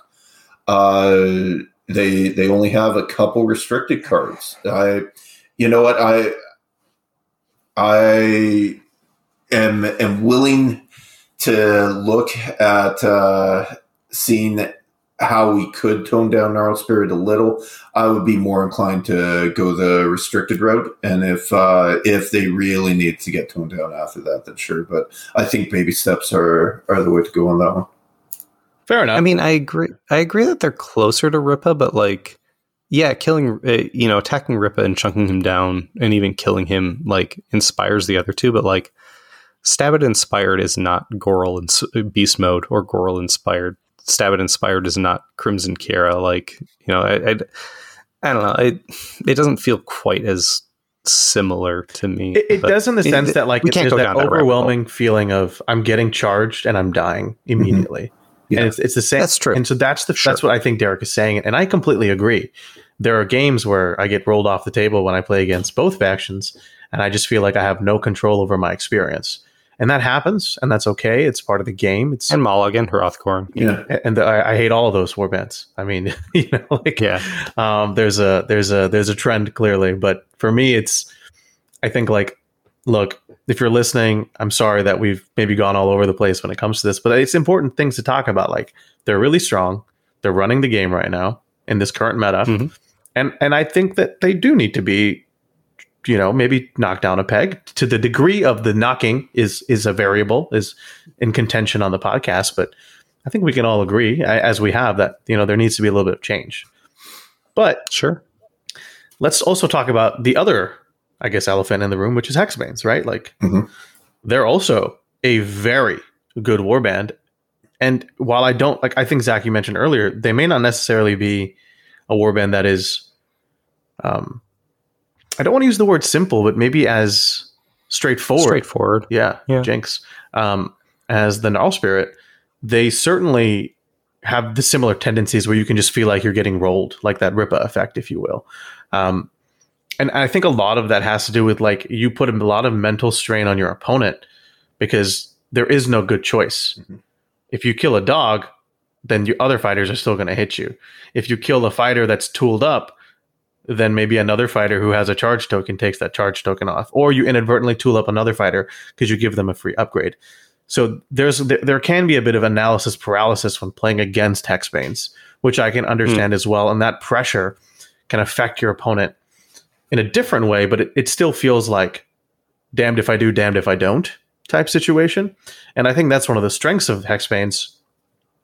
But it's also like some of their upgrades are insane, and that's probably where you knock these guys down a peg. You guys tell me, as people who are maybe not as, like, aggressive with the far list, like, what would you do when it comes to Hexbanes? Like, why do you think they're so good, and what would you change about them? So, and it's funny because I think this is what defines the meta, is what makes them really good, and it supports being so much more prevalent now than they were before. So if you take Hexbanes that have the dogs that are almost always going to be supporting, right before Gnarlwood came out, I was seeing a lot of Cruel Boys, and I've got a feeling they're only 1 or 2 cards away from becoming really good because they have those double support gobos. One of the reasons that I think Dreppers does really good, and also is probably just 1 or 2 cards away because they're able to get that push to support. So, and then you've got Gnarl Spirit, where Lupin can, once he's inspired, he supports everybody, all the beasts. And then you've got Sons of Velmorn, where with that command token, he's supporting all of his kids. So I really think that that's what has changed in this meta, that if you're looking at it from a strictly Warhammer way, now instead of saying that your weapon skill is 3+, well, now you got a +1 to your weapon skill, right? With that support. And especially with all the +1 dice attacks that are out there, that exponentially makes your attack so much better, along with stacking Grievous. So why are they good? I think it supports, and I think that that's a theme that gets carried through just about everything that's doing good right now. And I think that that's going to be something that everybody's got to play to, or they need to make sure that they've got a counter to it. I somewhat disagree. I think the supports are a big portion of it. I think that really makes them accurate. It really helps the fact that they're range, because there's not a whole lot of range boosters out there. I mean, there's really just determined effort, and like maybe a couple determined effort clones. But being able to get that free dog support is like, it's free support, man. Like it makes your 3 fury shooting attack or your 2 hammer shooting attack so much better. For me, I think the big issue with Hexbanes is one, objectives. We all know how good their objectives are. They've got like 2 or 3 auto score end phase 2 glory objectives. Like most of the time they're not necessarily auto score, but like Proof of Guilt is auto score like 99% of the time. It's crazy. And I think that's easy enough to far. I think the more complex one to talk about is the fact that this is a ranged faction. You know, I said back in Nightfall days, before I was on this podcast, before I really did content creation, that like they could never, that Profiteers was a problem because like they could never print another, like they couldn't print good shooting cards because it would make Profiteers too good. And they couldn't print another shooting faction because they'd have to power creep it, and power creeping Profiteers would make the next shooting faction way too strong. And here we have like the next actual shooting faction. We haven't had like a good range 3 focused faction since Profiteers. Like there have been factions like dinky range 3 shooting like Starblood Stalkers have and stuff. But like this is the first one we've had where it's like you have 3 fighters with guns and they all are good at using their guns. And they are good. They have good stats to start. They inspire to good stats. They have good power cards to support them. They have those free supports, and they have objectives that work with their shooting attacks. And I think it's pointing out the, I don't want to say issue, because I think it's interesting that range 3 exists in this game, but it does present a balanced conundrum, which is that like, if you're playing a move 3 range 1 faction like Sons of Velmorn, like how do you approach Hexbane's Hunters? How do you approach Thunderic? But how do you approach Hexbane's Hunters? Because they do all the things that Thunderic does, but better. And range 3 has always kind of put that conundrum, and now we finally have a faction that just has a really good rivals deck for doing it and has kind of all the tools it needs to make range 3 work. And I think it's just a problem. I think I hate calling it a problem because I think it leads, like, it's diverse and it's not just a samey warband. It's cool to have this range 3 in the game, but like range 3 causes problems when most of the game is range 1. Range 3 has problems when most of the game is move 3 or move 4 at fastest. Like, how do you deal with the fact that one team always gets to have the advantage in terms of like deciding what combat looks like because they have range, because they can zone, because they can set up kill boxes with shooting and supports and blocking fighters and stuff? It's like, I think it's really a question that doesn't have an easy answer, other than just like restrict cards until they don't feel so powerful. And I don't think that feels good either. So what do you guys think about the fact that these guys are a really powerful shooting faction that has supports and has cards to go with it? It's a good question to ask. And you know, I do think they're a good shooting faction, but I don't know if that's their true strength. I think the strength is that there's just so many different options that they provide. Like, because if you look at the way you play, yes, Pac is like, he's, you know, I like to equate him to Lund, you know, like he's like the Lund of the group. But like Amos is, I guess he's Kazgan, so that makes sense, sure. But like, I think for me, the problem, and maybe that's not the right word, but the challenge with Hexbanes is that it's their cards. They're just so good. But do you think the same deck would be that strong if everybody was range 3 move 1, or sorry, move 3 range 1? I think the deck would still be good because see, if we look at if you tell me right, so if I was to tell you right now that I'm playing a warband that has 4 fighters, they're range 1 and range 2. We'll take away range 3. They have the same damage output as they currently do, and they have the same dogs. And I said, hey, one of those dudes, you can get +1 damage for every success they roll. And I said, another dude, you can reroll your defense or get +1 defense. You have a built-in Glory Seeker. You have built-in Trophy Hunter that also could is just an anti-death card. You have a card that is Army of One but better, and then you have +1 dice with Ensnare. And you would probably say that's insane. Honestly, for these guys, I don't mind for the most part their stats, whether it's with their range 3 or not. If they were a move 4 range 1, so you take away effectively 1 threat range on there, I think they'd be powerful, but I think they'd be fine. Even this move 3, range 3 is, you can deal with it. But I think you're right. It's the cards. I would almost say, restrict lives well spent, proof of guilt, now 2, maybe even 2 more, maybe even restrict 4 of them, just so you can't take all the easy glory plus everything else. And that you could call it a day. But I mean, that would be my same solution for Gnarled Spirit if you're unhappy about those, right? So that honestly, I don't think there's anything inherent about either team that really needs to get taken down. I think just restricting some of the cards in order to make sure that they can't do all the crazy sick combos in Championship, I think would solve a lot of those problems.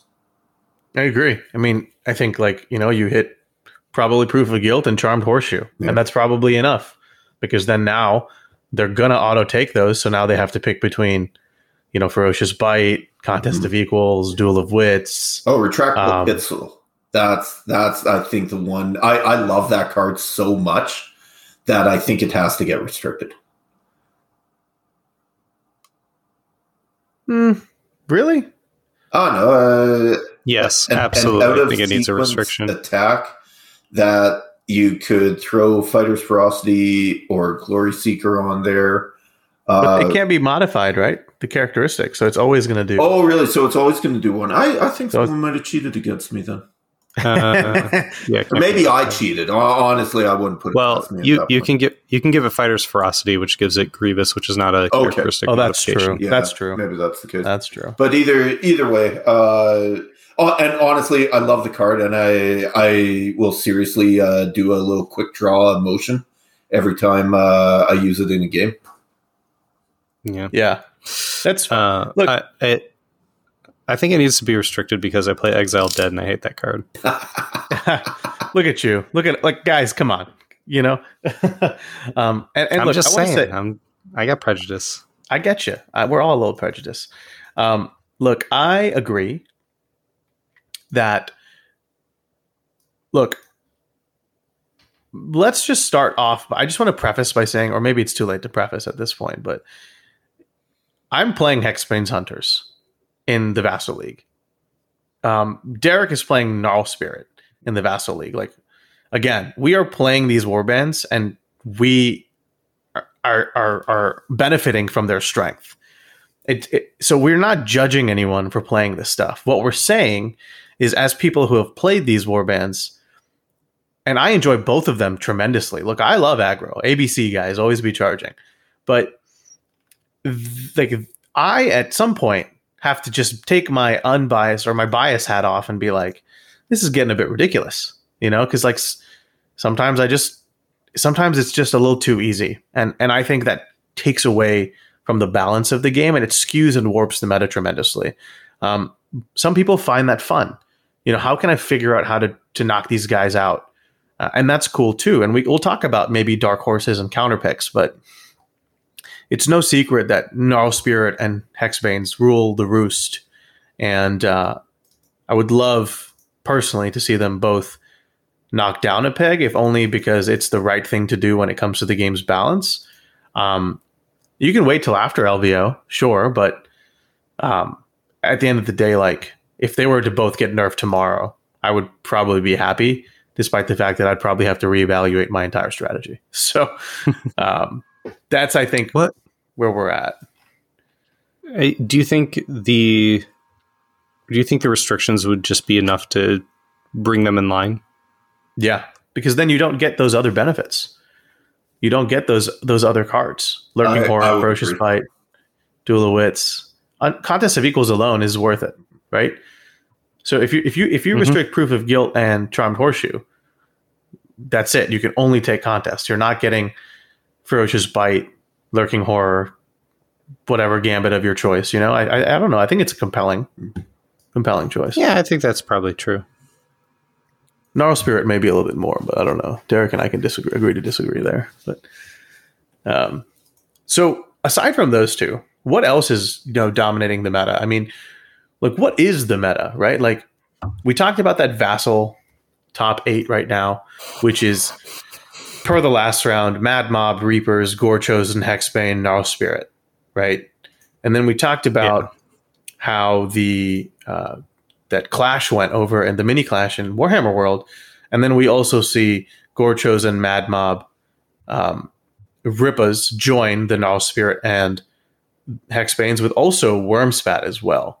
So do you think the meta is just charge at each other and kill each other? Like, what are y'all thoughts? So it's definitely leaning towards that right now. But I think there's about 5 or 6 factions that once Fearsome Fortress comes out, there's going to be the 1 or 2 cards that they need. And I don't know what's in there. I get an idea of the theme of the deck. But just by increasing that card pool, I really think besides the teams that you mentioned, I think Thorns of the Briar Queen have, they've definitely been dark horses that I think are good there. I had mentioned Mournflight before. Crimson Court, I don't know if I mentioned before, but I've got a feeling that they're going to be pretty good pretty quickly here. I think we definitely have a tier system right now. We've got the S tier of about 3 or 4 bands. We've got an A tier of all the other ones that made up the top 16. And then we've got a B tier that I've got a feeling as the season goes, we're really going to see them come up. And do you think these warbands that are landing in these top spots, like what is it about them that you think is allowing them to compete? Like Zach, you like Reapers. Mm-hmm. Why do you think Reapers are able to hang at the moment? I think for the same reason Exiled Dead can still relatively hang. And they're not represented here, and we haven't really talked about them. I might be, again, biased about them. I still think they're quite good. My opinion of the meta is that it is mid-board centric. We are focused on charging to the middle of the board and brawling near no man's land, because a lot of things are hold a feature token in enemy's territory, put all your fighters in enemy territory. And for a lot of factions, that's not dive deep 6 hexes into enemy territory. That's step 1 or 2 hexes over the line and keep fighting, which means a lot of action happens mid-board, which means a lot of action happens at that choke point, because a lot of times you're going to offset. Kynan's Reapers and Exiled Dead, to an extent, you get to choke up the middle of the board with bodies. And if your opponent is charging into that, offset board where there's only 4 hexes to go through, maybe less if there's a blocked hex there, you're getting easy supports, you're getting easy surrounds, you're getting big setups for Kynan to kind of stand there and have a bunch of Mortek around him. You're getting good setups for Coil to punch somebody and then punch them towards Balt, who can do the finishing move type of thing, right? And the factions that we're talking about being good really benefit from this style of play. Gnarl Spirit like to just charge right over the border. Hexbane like to put a couple guys over the border, be it just the dogs or what's her name? Bridget right over the border with her scything attack, and then supplement that with shooting. Drom loves the midboard because I have that massive prayer ping, as well as just like they're 5 wound brawlers that love to be in the middle of the board and fighting and step over and hold an objective in enemy territory. And a lot of the universals, I think the reason those factions do well is because a lot of the universals right now benefit that. Tooth and Claw and Daring Delvers both are about being in enemy territory and occasionally holding features in enemy territory or all having move tokens or whatever, right? Like it's all just like go to the middle of the board, go across the board, go to your enemy, charge, fight. And if your faction synergizes with that, like the top factions do, you're going to do well. We've seen Wormspat do well because I think they're fine at those mid-board brawling. So they get a little bit of a comeback. But like, I don't think you're going to see, for example, what's a good example? I don't think you're going to see like Grimwatch do really well because they hate that style of play. You know, they want to sit on objectives and then occasionally send somebody dashing over the line. Like you're not really going to see skeletons like old school Sepulchral Guard really do that because they want to hold objectives and they kind of want to play a slower game. Like until we see what comes out in Fearsome Fortress, to Derek's point, I don't think some of these factions are really going to see play, and there's just not the cards to support them. And a lot of that stuff disappeared in Dire Chasm because we lost dominant position. We lost some of these other holding feature things or like flexible positioning type of game plans that don't really exist anymore. So I think if you're not falling in this midfield brawling sort of thing, you're not really hanging in the top tiers. So that's my 5 cents on the matter. Yeah, no, I think that's a very good summary, and it's true. You know, like the meta, the universal pools often dictate what is good and what is not, and what works and what doesn't. And right now, it's just all about aggressive strategies and invading enemy territory, which has kind of been like a recurring theme since Harrow Deep started, Nether Maze and Gnarlwood now. So maybe, but you know what's interesting is that even though it's not as nuanced as maybe older seasons, you know, that provide maybe more varied play style, it seems to me that this is what people like, though. Right? Like we have great numbers right now and the game's all about just charging people. So I feel like there's a correlation also. Derek? Very, very much so. And that, I think, even brings one of the biggest changes to the Gnarlwood and its effect on the meta is when you have those big elite warbands that want to stay in the center, you start to lose them. But if all of them have charged, they still get to attack or do an action near the end of the round. So Gorechosen, I think, really benefit from this because you run Skull Grinder, Gore Hulk, draw them up there. They've got some objectives that want them in the midfield, but then Drom still has that 2 range, or all you need is 1 push to get someone into a position that they can do some more attacks. And I think we're seeing that repeated in a bunch of the other ones. So that's why I think, and the Hexbanes would be an exception to this, obviously, because they're at that top tier. But because they've got so many that activate after you've charged rule isn't coming to effect as much. But I think for a lot of the other war bands, that being able to attack even after everybody else is charged, that has made such a big difference to this game, and I think that's affected a lot of it. Yeah, that's true. We haven't really, we talked about the rules changes in previous podcasts. We haven't really talked about it here, what the impact is. They do benefit smaller warbands just better than bigger warbands. I mean, as somebody who likes 7-man swarm warbands, Grimwatch, Thorns, Exile, Dead a lot, like it does hurt to see these things that don't really benefit me and in fact can hurt me quite a bit. But it does change the game. Like it's part of the game now, and it's something we have to accept. And I think it's an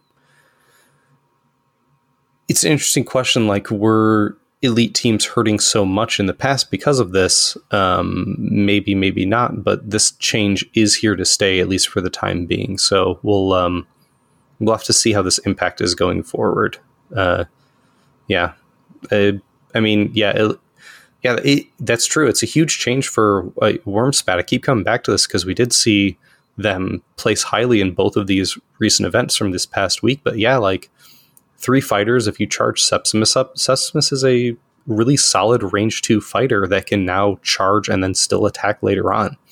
that's really scary. That's like really, really, really good. So yeah, big changes in terms of the championship meta. Yeah. And look, we've talked about warbands that are doing really well, right? And I think Wormspat is one of those interesting dark horse warbands to me, because like they love ping. There's a shit ton of ping right now, but they also one of those few warbands that have like built-in damage mitigation. So like the Gnarl Spirit and Hexbanes and even Reapers, they're just trying to kill you. If you can delay that for as long as possible, and then hit them just as hard or just as accurately. Golgotch with 3 smash, Sepsimus at range 2 smash, 2 damage, 3 damage. And like Fecula can ping with her ranged attacks. I mean, like, it's a good strategy. And they don't necessarily need to they don't need to be super aggressive because they're not going to be the beatdown. They might struggle in matchups where they are the beatdown, but it's a great counter pick if everyone's just charging at you. Yeah, and that kind of goes back to what I was saying about scaling mechanics, like damage reduction and 2 block on your 2 big guys because they inspired to 2 block. Like that didn't really mean much before because it was like, oh, all my fighters are 5 damage, with 3 plus 4 dice, whatever, with a reroll.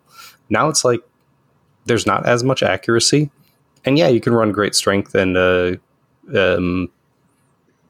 Glory Seeker and maybe something out of Tooth and Claw, but like there's not a whole lot of factions that can just one-shot Sepsimus anymore, especially once he's inspired and has those 2 dice. So it's like, yeah, I think that mechanic is really coming back around, and it'll probably wane as more decks come out and maybe the damage kind of goes up again, but like for the time being, it works.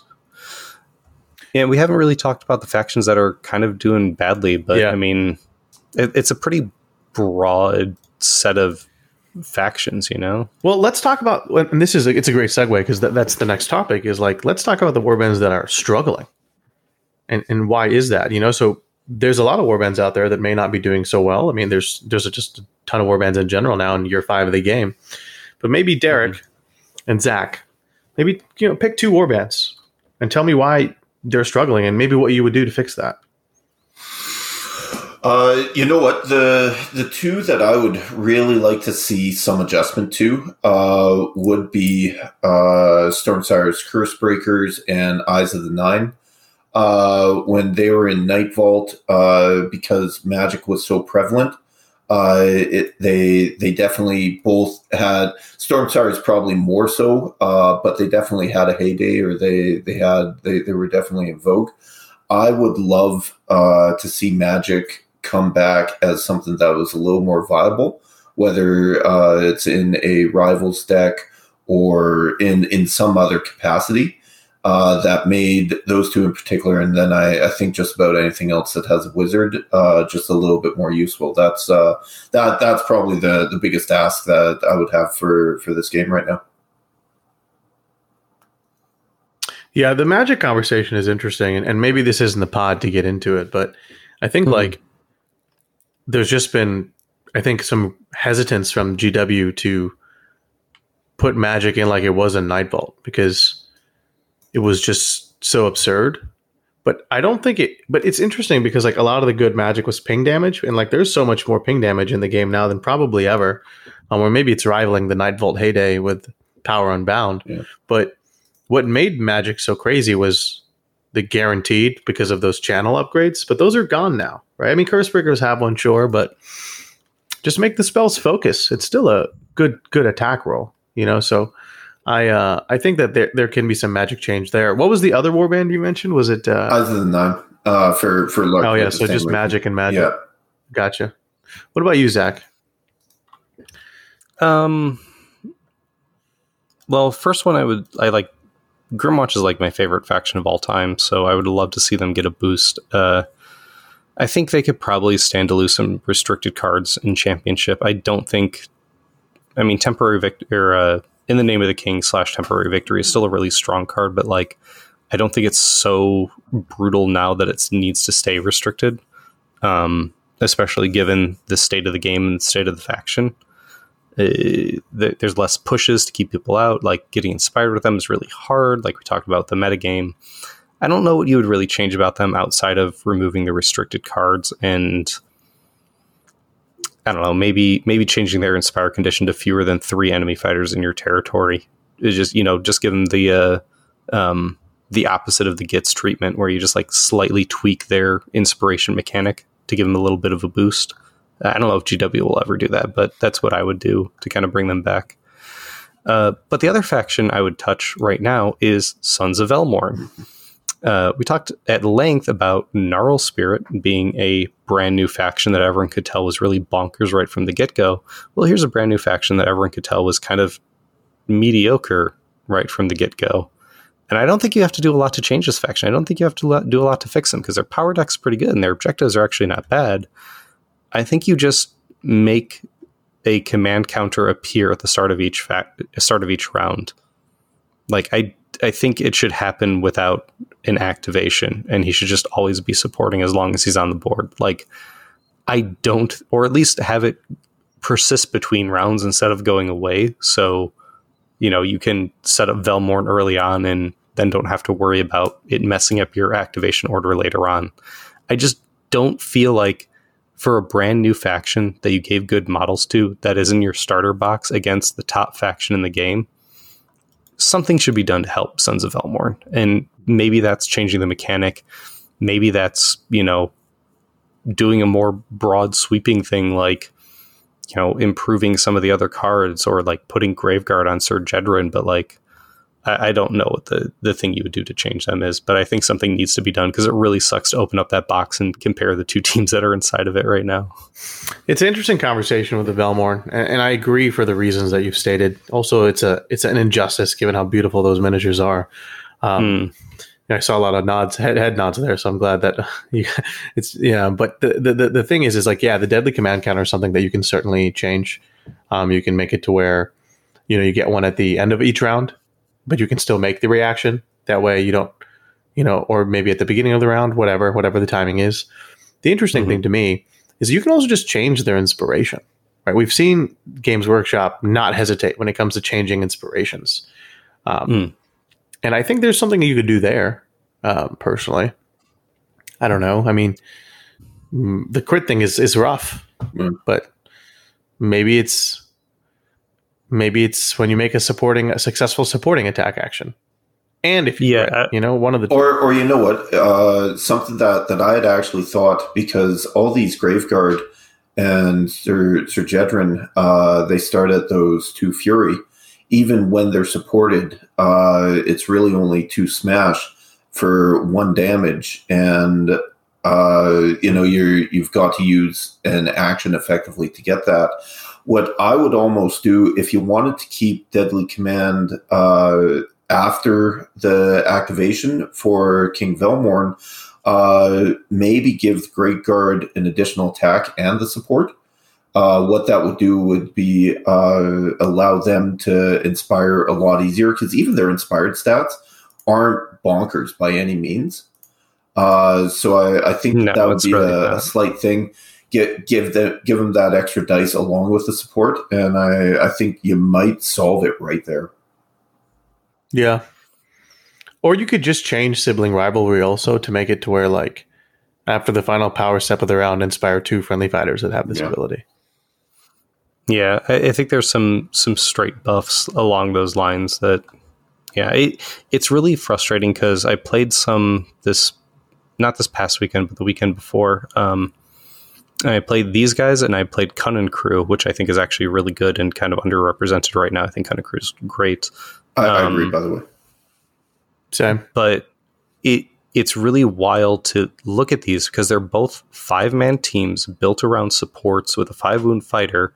And it's like, wow, the Gits and even Crookrin to an extent are kind of garbage, but like, you get multi-moves, you get double supports, you inspire whether the supported attack succeeds or not, and your inspired side gets so much better. Like, Sons of Elmorn go from bad to passable on their inspired side, and the Cunning Crew go from like good to great on their inspired side. And it's kind of like a night and day difference. And like, this is a core box from 2 seasons ago. Like, why does this feel so much better and more interesting to play than what you have out right now? So it's a little bit frustrating, and I'm banging on about this because I'm salty because I love the models and I really want them to be good, but it's just like it was a very frustrating experience in both times I played. You're also just like a death guy. I'm the death guy, yeah. I mean, it hurts me to not have even painted these guys already, but I'm just like, Do you want to know something really sad? What's that? Even though we got the starter, the review copy like 3 weeks before the release, I still haven't built my Velmorn. Because I just know I'm not going to play them. They were the first things I painted. I really enjoy painting them. Well, more power to you, man. I wish I was in your shoes. Yeah. Well, let's talk about. Well, actually, let me throw in some conversation there. Underperforming warbands. I'd love to see maybe Ilthari's Guardians be able to like do something. I just feel like ever since Magic went away, they're also pretty bad. So maybe a same vein with Derek. I think you can throw that in the lump there.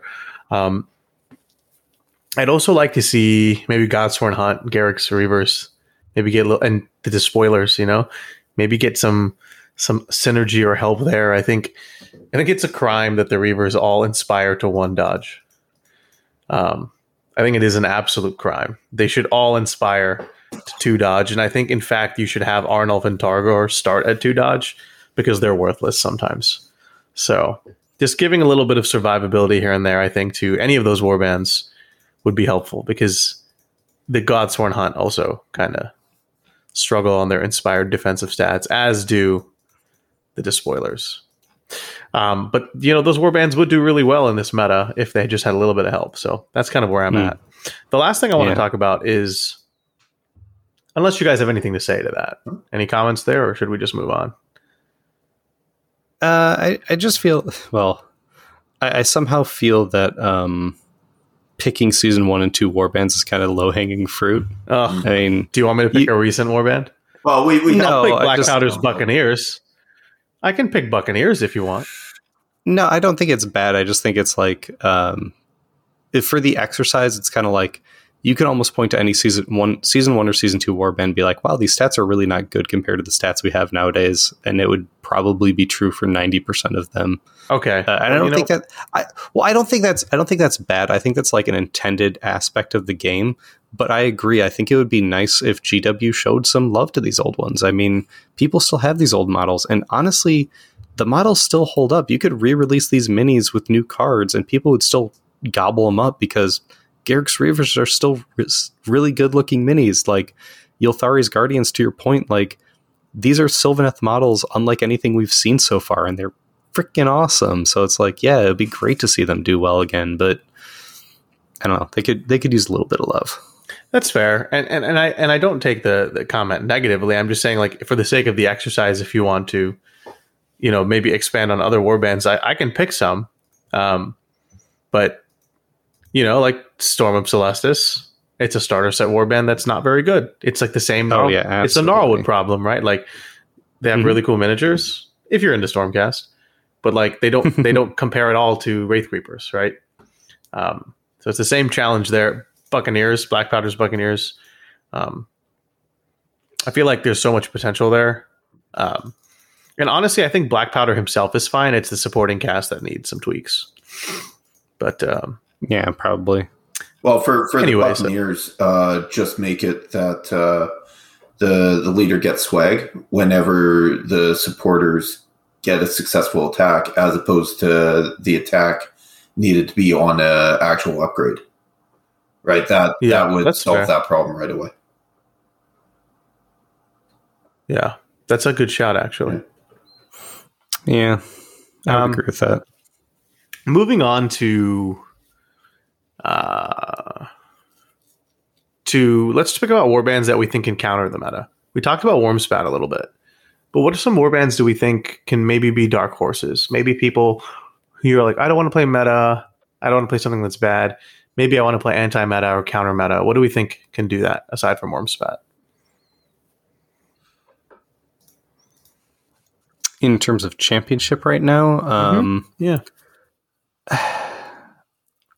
I want to say Soul Raid. Like, I almost feel like they're not dark horse just because everyone almost unanimously agrees they're still just a good warband based on their mechanics and cards, but like not many people are playing them. I also talked about Cunning Crew, and I feel like they're kind of similar in a lot of ways. I think it's just like these slightly more powerful but very technical factions that are not being played right now, but could be played at a high level. I don't disagree. I mean, Soul Raid, I agree. But the Cunning Crew, I think, is a good shout. I think they're a warband that, if you can survive some early charges, I think your warband can be in a good spot. Because Torka and Manok can really go to town. Yeah, you lose the mooks like 99% of games, but like as long as your big guys get inspired, you're kind of good to go no matter what.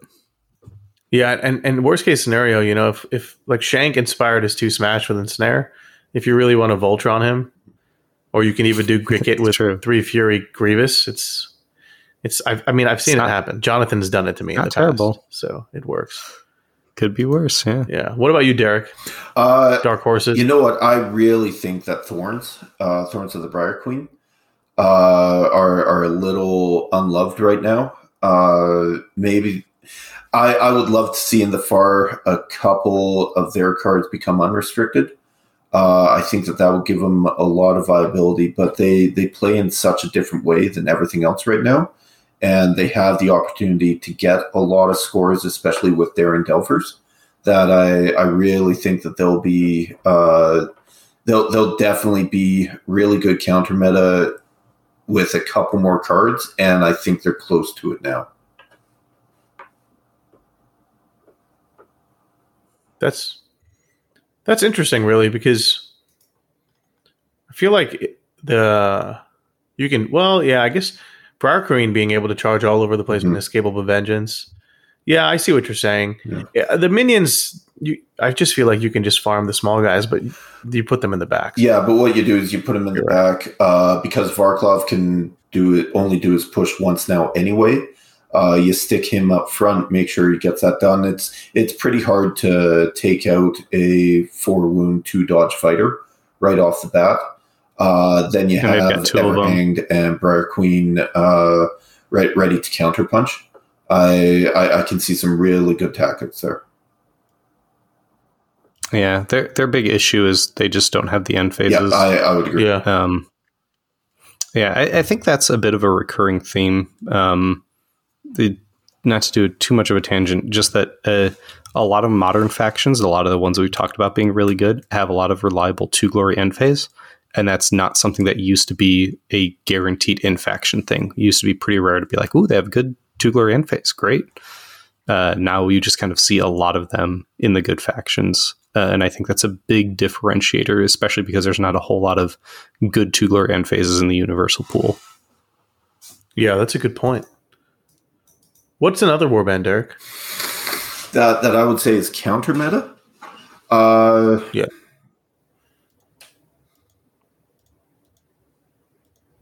Good question. You know what? Really what I would say, because if we're saying hold the center, aggro is the meta right now, what's doing really good at stopping that would be being able to score that passive objective glory. And unfortunately, with a lot of the cards from Dire Chasm rotating out, a lot of those warbands have started to lose that capability. Yeah.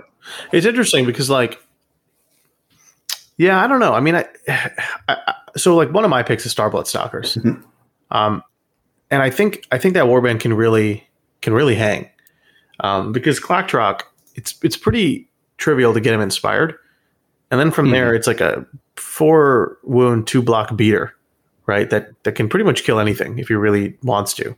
Autopodal with his movement denial, it's not as not as scary as it used to be, but you still turn off charges, which is very useful. It's very useful, especially when you're playing against Null Spirit and Hexbanes.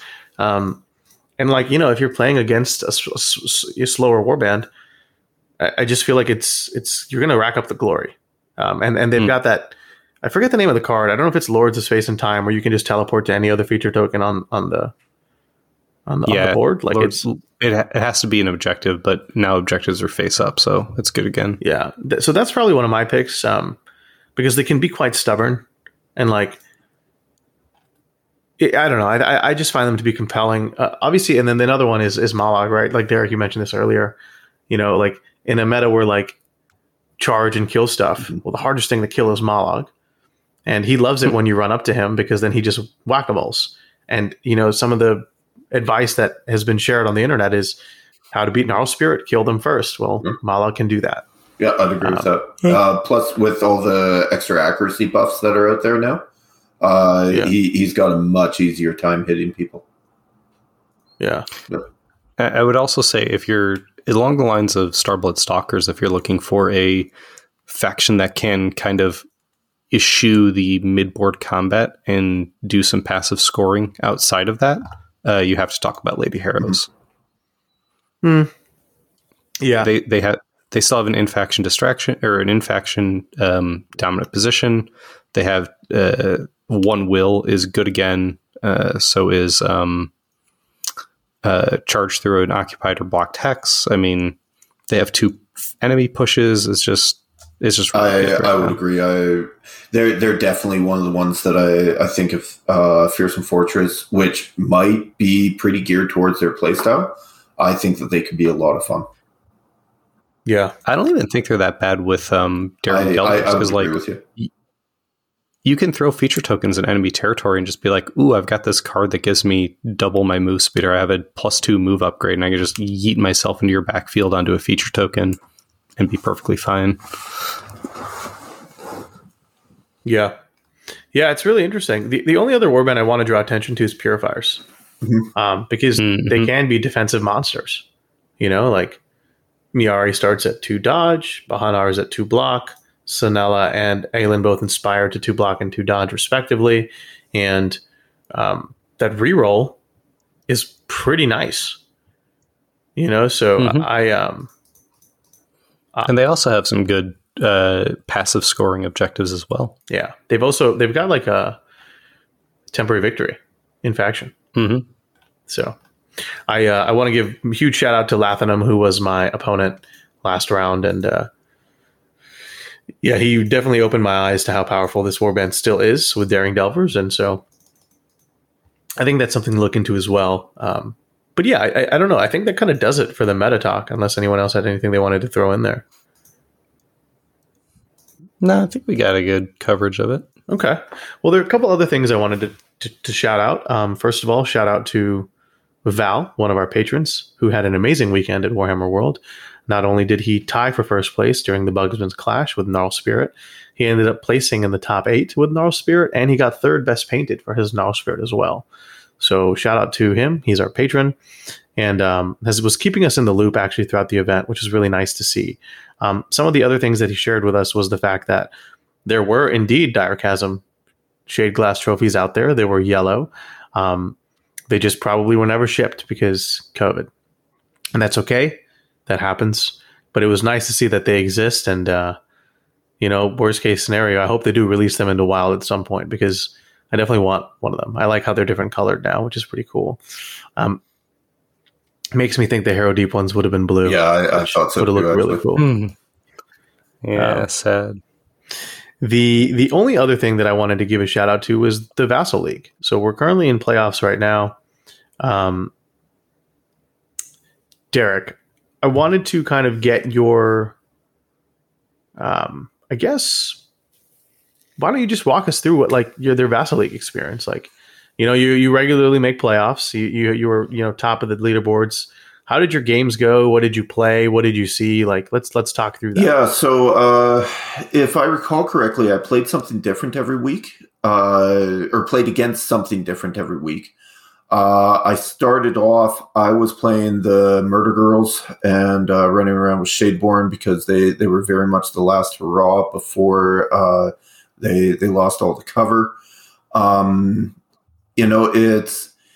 It was very much indicative of the meta in the first month of Gnarlwood, that you were seeing a lot of people try a bunch of different things, and now it seems to have settled into those top choices, which I thought is really good. I love Vassal. I get to play people from all over the world because my schedule is a little bit different than most people's on this continent.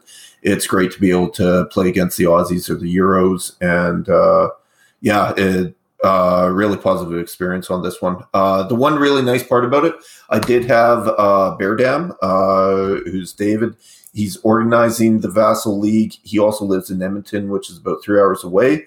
So I actually made the trip up there. We got one of our Vassal games in person.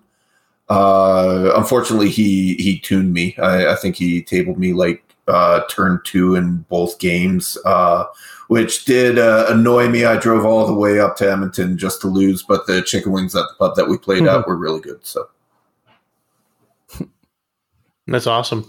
And did you, I guess, walk us through your playoff game? So you played Gnarl Spirit. I'm looking at the bracket right now, and I guess you went into the top 32 at 11th, which is pretty solid.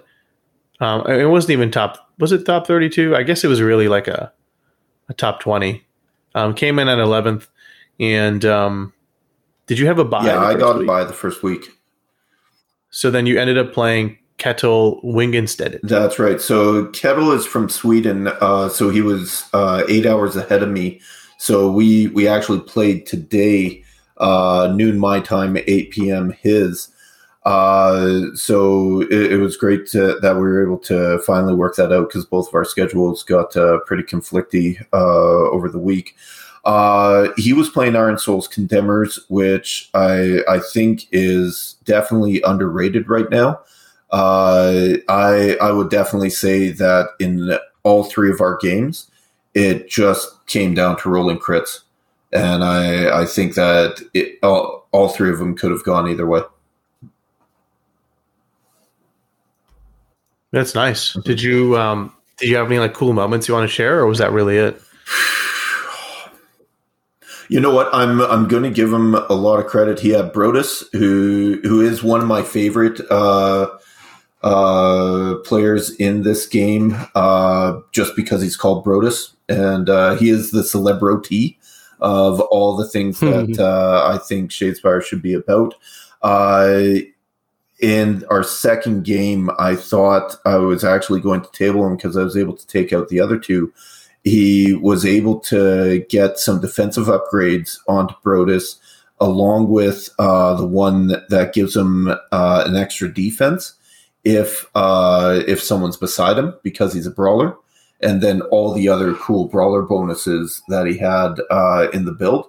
And he wound up just chewing up the Gnarl Spirit in that one. He was a one-man wrecking crew there. So yeah, my favorite moment was him actually taking me down. That's awesome. Yeah. That's really cool. Well, good. I'm also in the playoffs. I think we're playing each other this week, actually. But I was playing first week. There was like 4 games that had to be played because everyone else got bye weeks. I came in at 19th. So played Lathinum. Again, great player, super nice guy, and Purifiers. It was a really cool game. I really, really was genuinely surprised by how powerful they can be, especially when you can't take Bahanar down quick. The first game we played, Amos just killed everybody. I got Woodcutter's axe on or strength on very quickly, and it was charge, and then he killed someone else, took the thing off, charged, killed 2 people, and then third round, push, kill, and charge, kill. It was incredible.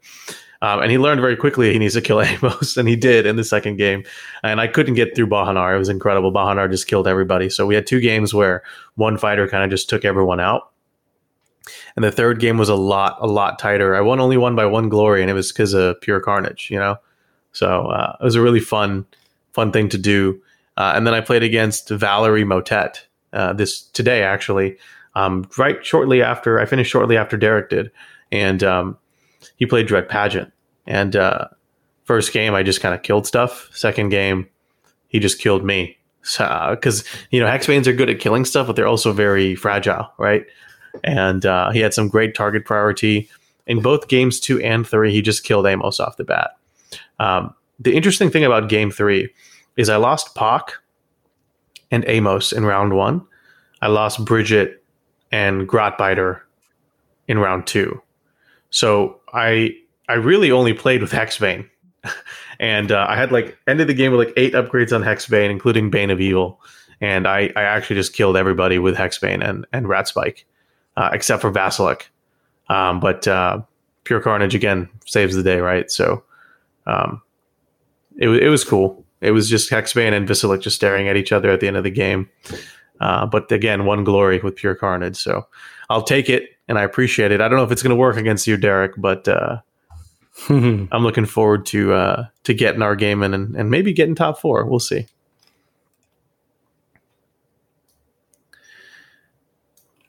Yeah, I actually came in at 19th. So I squeaked in. Yeah, it was a pretty tight top cutoff there. I think a lot of people were really in contention. Yeah, and it's really interesting. We've had a lot of upsets today. Beard Arm, he came in at 16, and he played. Who he played? He played Tomas. I'm pretty sure Tomas was first, and Tomas lost. I beat Valerie, who was third. Derek, you played against Kettle, who was 6th. So there was a bunch of upsets today, actually. That's incredible. Wow. Yeah, pretty crazy, huh? Yeah. So that's Underworlds. You never know. Yeah. Any other thoughts that you want to add, Derek, to Vassal League and stuff? No, you know what? It's I don't always have the time to go into the season, but I'm always really happy when I get to. Oh yeah, short and sweet then. Okay, well, I think that probably does it for the episode. It's almost midnight for us and pushing to 11 o'clock on Derek's end. He's an hour behind us. Anything else anyone wants to add? Or just mention before we close out? No, I think we had a pretty good conversation. I mean, we're going to see Gnarlwood in both formats really kind of shake up in the next month or so when the new decks come out, or the new deck and the new faction rather come out. So I think a lot of this talk is kind of in a wait and see what happens in the next far list, what happens with the next release, and hopefully some of the complaints we've had and some of the talking points we've had that weren't necessarily complaints kind of get resolved, and we'll see what GW does with it. Completely agree. Derek? About the same. I mean, I think I realize that a lot of the conversation has been that a couple of the teams are a little overbearing. I really think that that's going to even out as we go through the season. Roger that. Okay. Well, we've got Grincrack's Loon Court coming out, according to the roadmap, in December, and allegedly Fearsome Fortress as well. After that, it looks like there's another mysterious warband. Given the symbol there, anyone want to take a gander at what it could be? I'd love to hear I honestly have no guesses. idea.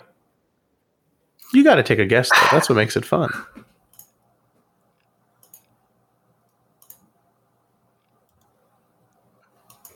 I'm pulling it up here.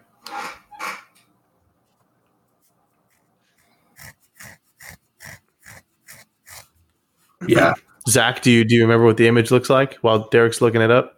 Yeah, for the next warband, yeah, my heart is still kind of set on true Malarian Shadow Elves. I know we had the Shadeborn, but they're still part of Daughters of Cain. I'm hoping to see Malarian and his squad roll up, maybe through Underworlds or something. But I don't know. I that's my wish. It's probably not what it's going to be because we haven't had any sort of Malarian Shadow Elf stuff teased yet, or at least really teased via Warhammer community. I would honestly say it looks like a death helmet of some type, but I Do you think 2 Death Warbands in the same I know expansion? that. I mean, it wouldn't be the surprised me, first but- time. We had 2 Chaos last Yeah, season. that's true. Yeah, it's true, actually. I would love to see, I guess what people dub Umbraneth. I'm a big Malekith fan, or Malerion, as he is now called. So I'm always happy for more Dark Elves. Don't know what it's going to look like in regards to this warband in particular. I mean, I can see that aesthetic. I could see Chaos even, like maybe like a Be'lakor themed warband. Like, Chaos that worships him specifically. That could be cool. Mm-hmm. That's in February. And then we've got Beastbound Assault Rivals deck as well. And then the new season probably in April or May. So pretty exciting. Yeah. I'm excited to see what the next box actually looks like. Yeah. Any wish listing for you, Zach? Is Umbraneth your wish list? I mean, they're up there, but Tell me what Death Warband you want. I want another Flesh Eater Court Warband, man. I want this time. I want some of the big ones. They've got the Crypt Gas and the Crypt Ghouls. Yeah, that'll be cool. Or not Crypt Ghouls. I think that'd be really, really cool. I could dig it. Yeah, give them more of an elite vibe. Even though I like playing my Swarm teams. Yeah. Derek, what flavor of murder are you looking for? So I would actually wonder if we're going to get something from the new Age of Sigmar Dominion set. Because what did surprise me was that the Stormcast that got released back in Harrow Deep didn't necessarily fit into the new starter set for Age of Sigmar. I think, like aesthetically, I think that's something that they're missing. So I think those Praetors or those cool spear guys, or even the big ones that they had in there. That's sort of where I'm thinking the next jump should be, or the most missing warband that they do have out right now. I dig that. Yeah, I mean, like they definitely could use some of the more bigger, cooler looking aspects of it. I would love to see like a Warcry-esque warband, like the Gnarl Spirit pack. I just want to see more of that. Like the Horns of Hashut, Rotmire Creed. Actually, I would love to see Corvus Cabal in Warhammer Underworlds. I think that would be a lot of fun. Make great use of the flying mechanic. So there's just some really cool stuff I think we could see. I mean, like, we always laughed about how Poison didn't really do much in the previous seasons, but like Tarantulo's Brood, which is like those spider people. Yeah. That could be a cool one too. Give them a mechanic. Poison everywhere. Max Bernstein will come back and say, finally. Well, cool. Look, I got all the questions I wanted. Derek, thank you so much for joining the episode. We really, really appreciate it. You even got an awesome mic for us, so I thank you for that. If people want to talk to you about Warhammer Underworlds, how can they reach you? They can call you, and if you think that they're not a stalker, you can give me their number. I could do that, or they could maybe reach out to you on Discord. Oh, fine. Okay. I am Captain Murder on Discord. You know what? People are welcome to reach out to me. I do try and get on Discord every once in a while, but I am pretty terrible about it. So if I don't get back to you right away, please don't feel bad about it. I do try and get back to people eventually. 10-4. Any shout outs you want to give? You know what? Everybody here in the local community, I get to play with Jesse Pimpowski, Yuri Romanov quite a bit. We've been getting more and more in-person games in and building our community here. So the Calgary Union of Night Vault Tier 1 Shadespire homies is... we are rising like the early morning Gnarlwood, baby. Oh God. You know what? I'll leave that in, but I like that. Well, good. I'm glad that you're there. And yeah, cool. Zach, any closing thoughts from you, sir? No, I think this was a really good episode. I'm excited. Like I was saying at the beginning, I was kind of flagging a bit because the meta seems like it's stabilized and slowed down, but I'm excited again. Like, this talk has really kind of revitalized me, and I'm hoping we get some championship games in. Yeah, well, we definitely can, especially because LVO is coming up and we need some practice. So True. Cool. Well, I think that's going to do it for this episode, guys. So thank you so much for listening us talk all about all aspects of the meta. Thank you to our Patreon supporters. If you'd like to join our current patrons, you can do so at patreon.com/pathoftoglory. You can find all of our blog content on pathoftoglorypodcast.com. And if you have any feedback, questions, or comments, let us know on Facebook, Twitter, or Discord at Path of Glory Podcast. You can also reach out to us on the Vassal Discord as well. Please rate and subscribe to the podcast on iTunes, Spotify, or wherever you listen. And as always, thanks for listening, and we wish you the best of luck on your Path of Glory. There it is. More alcohol.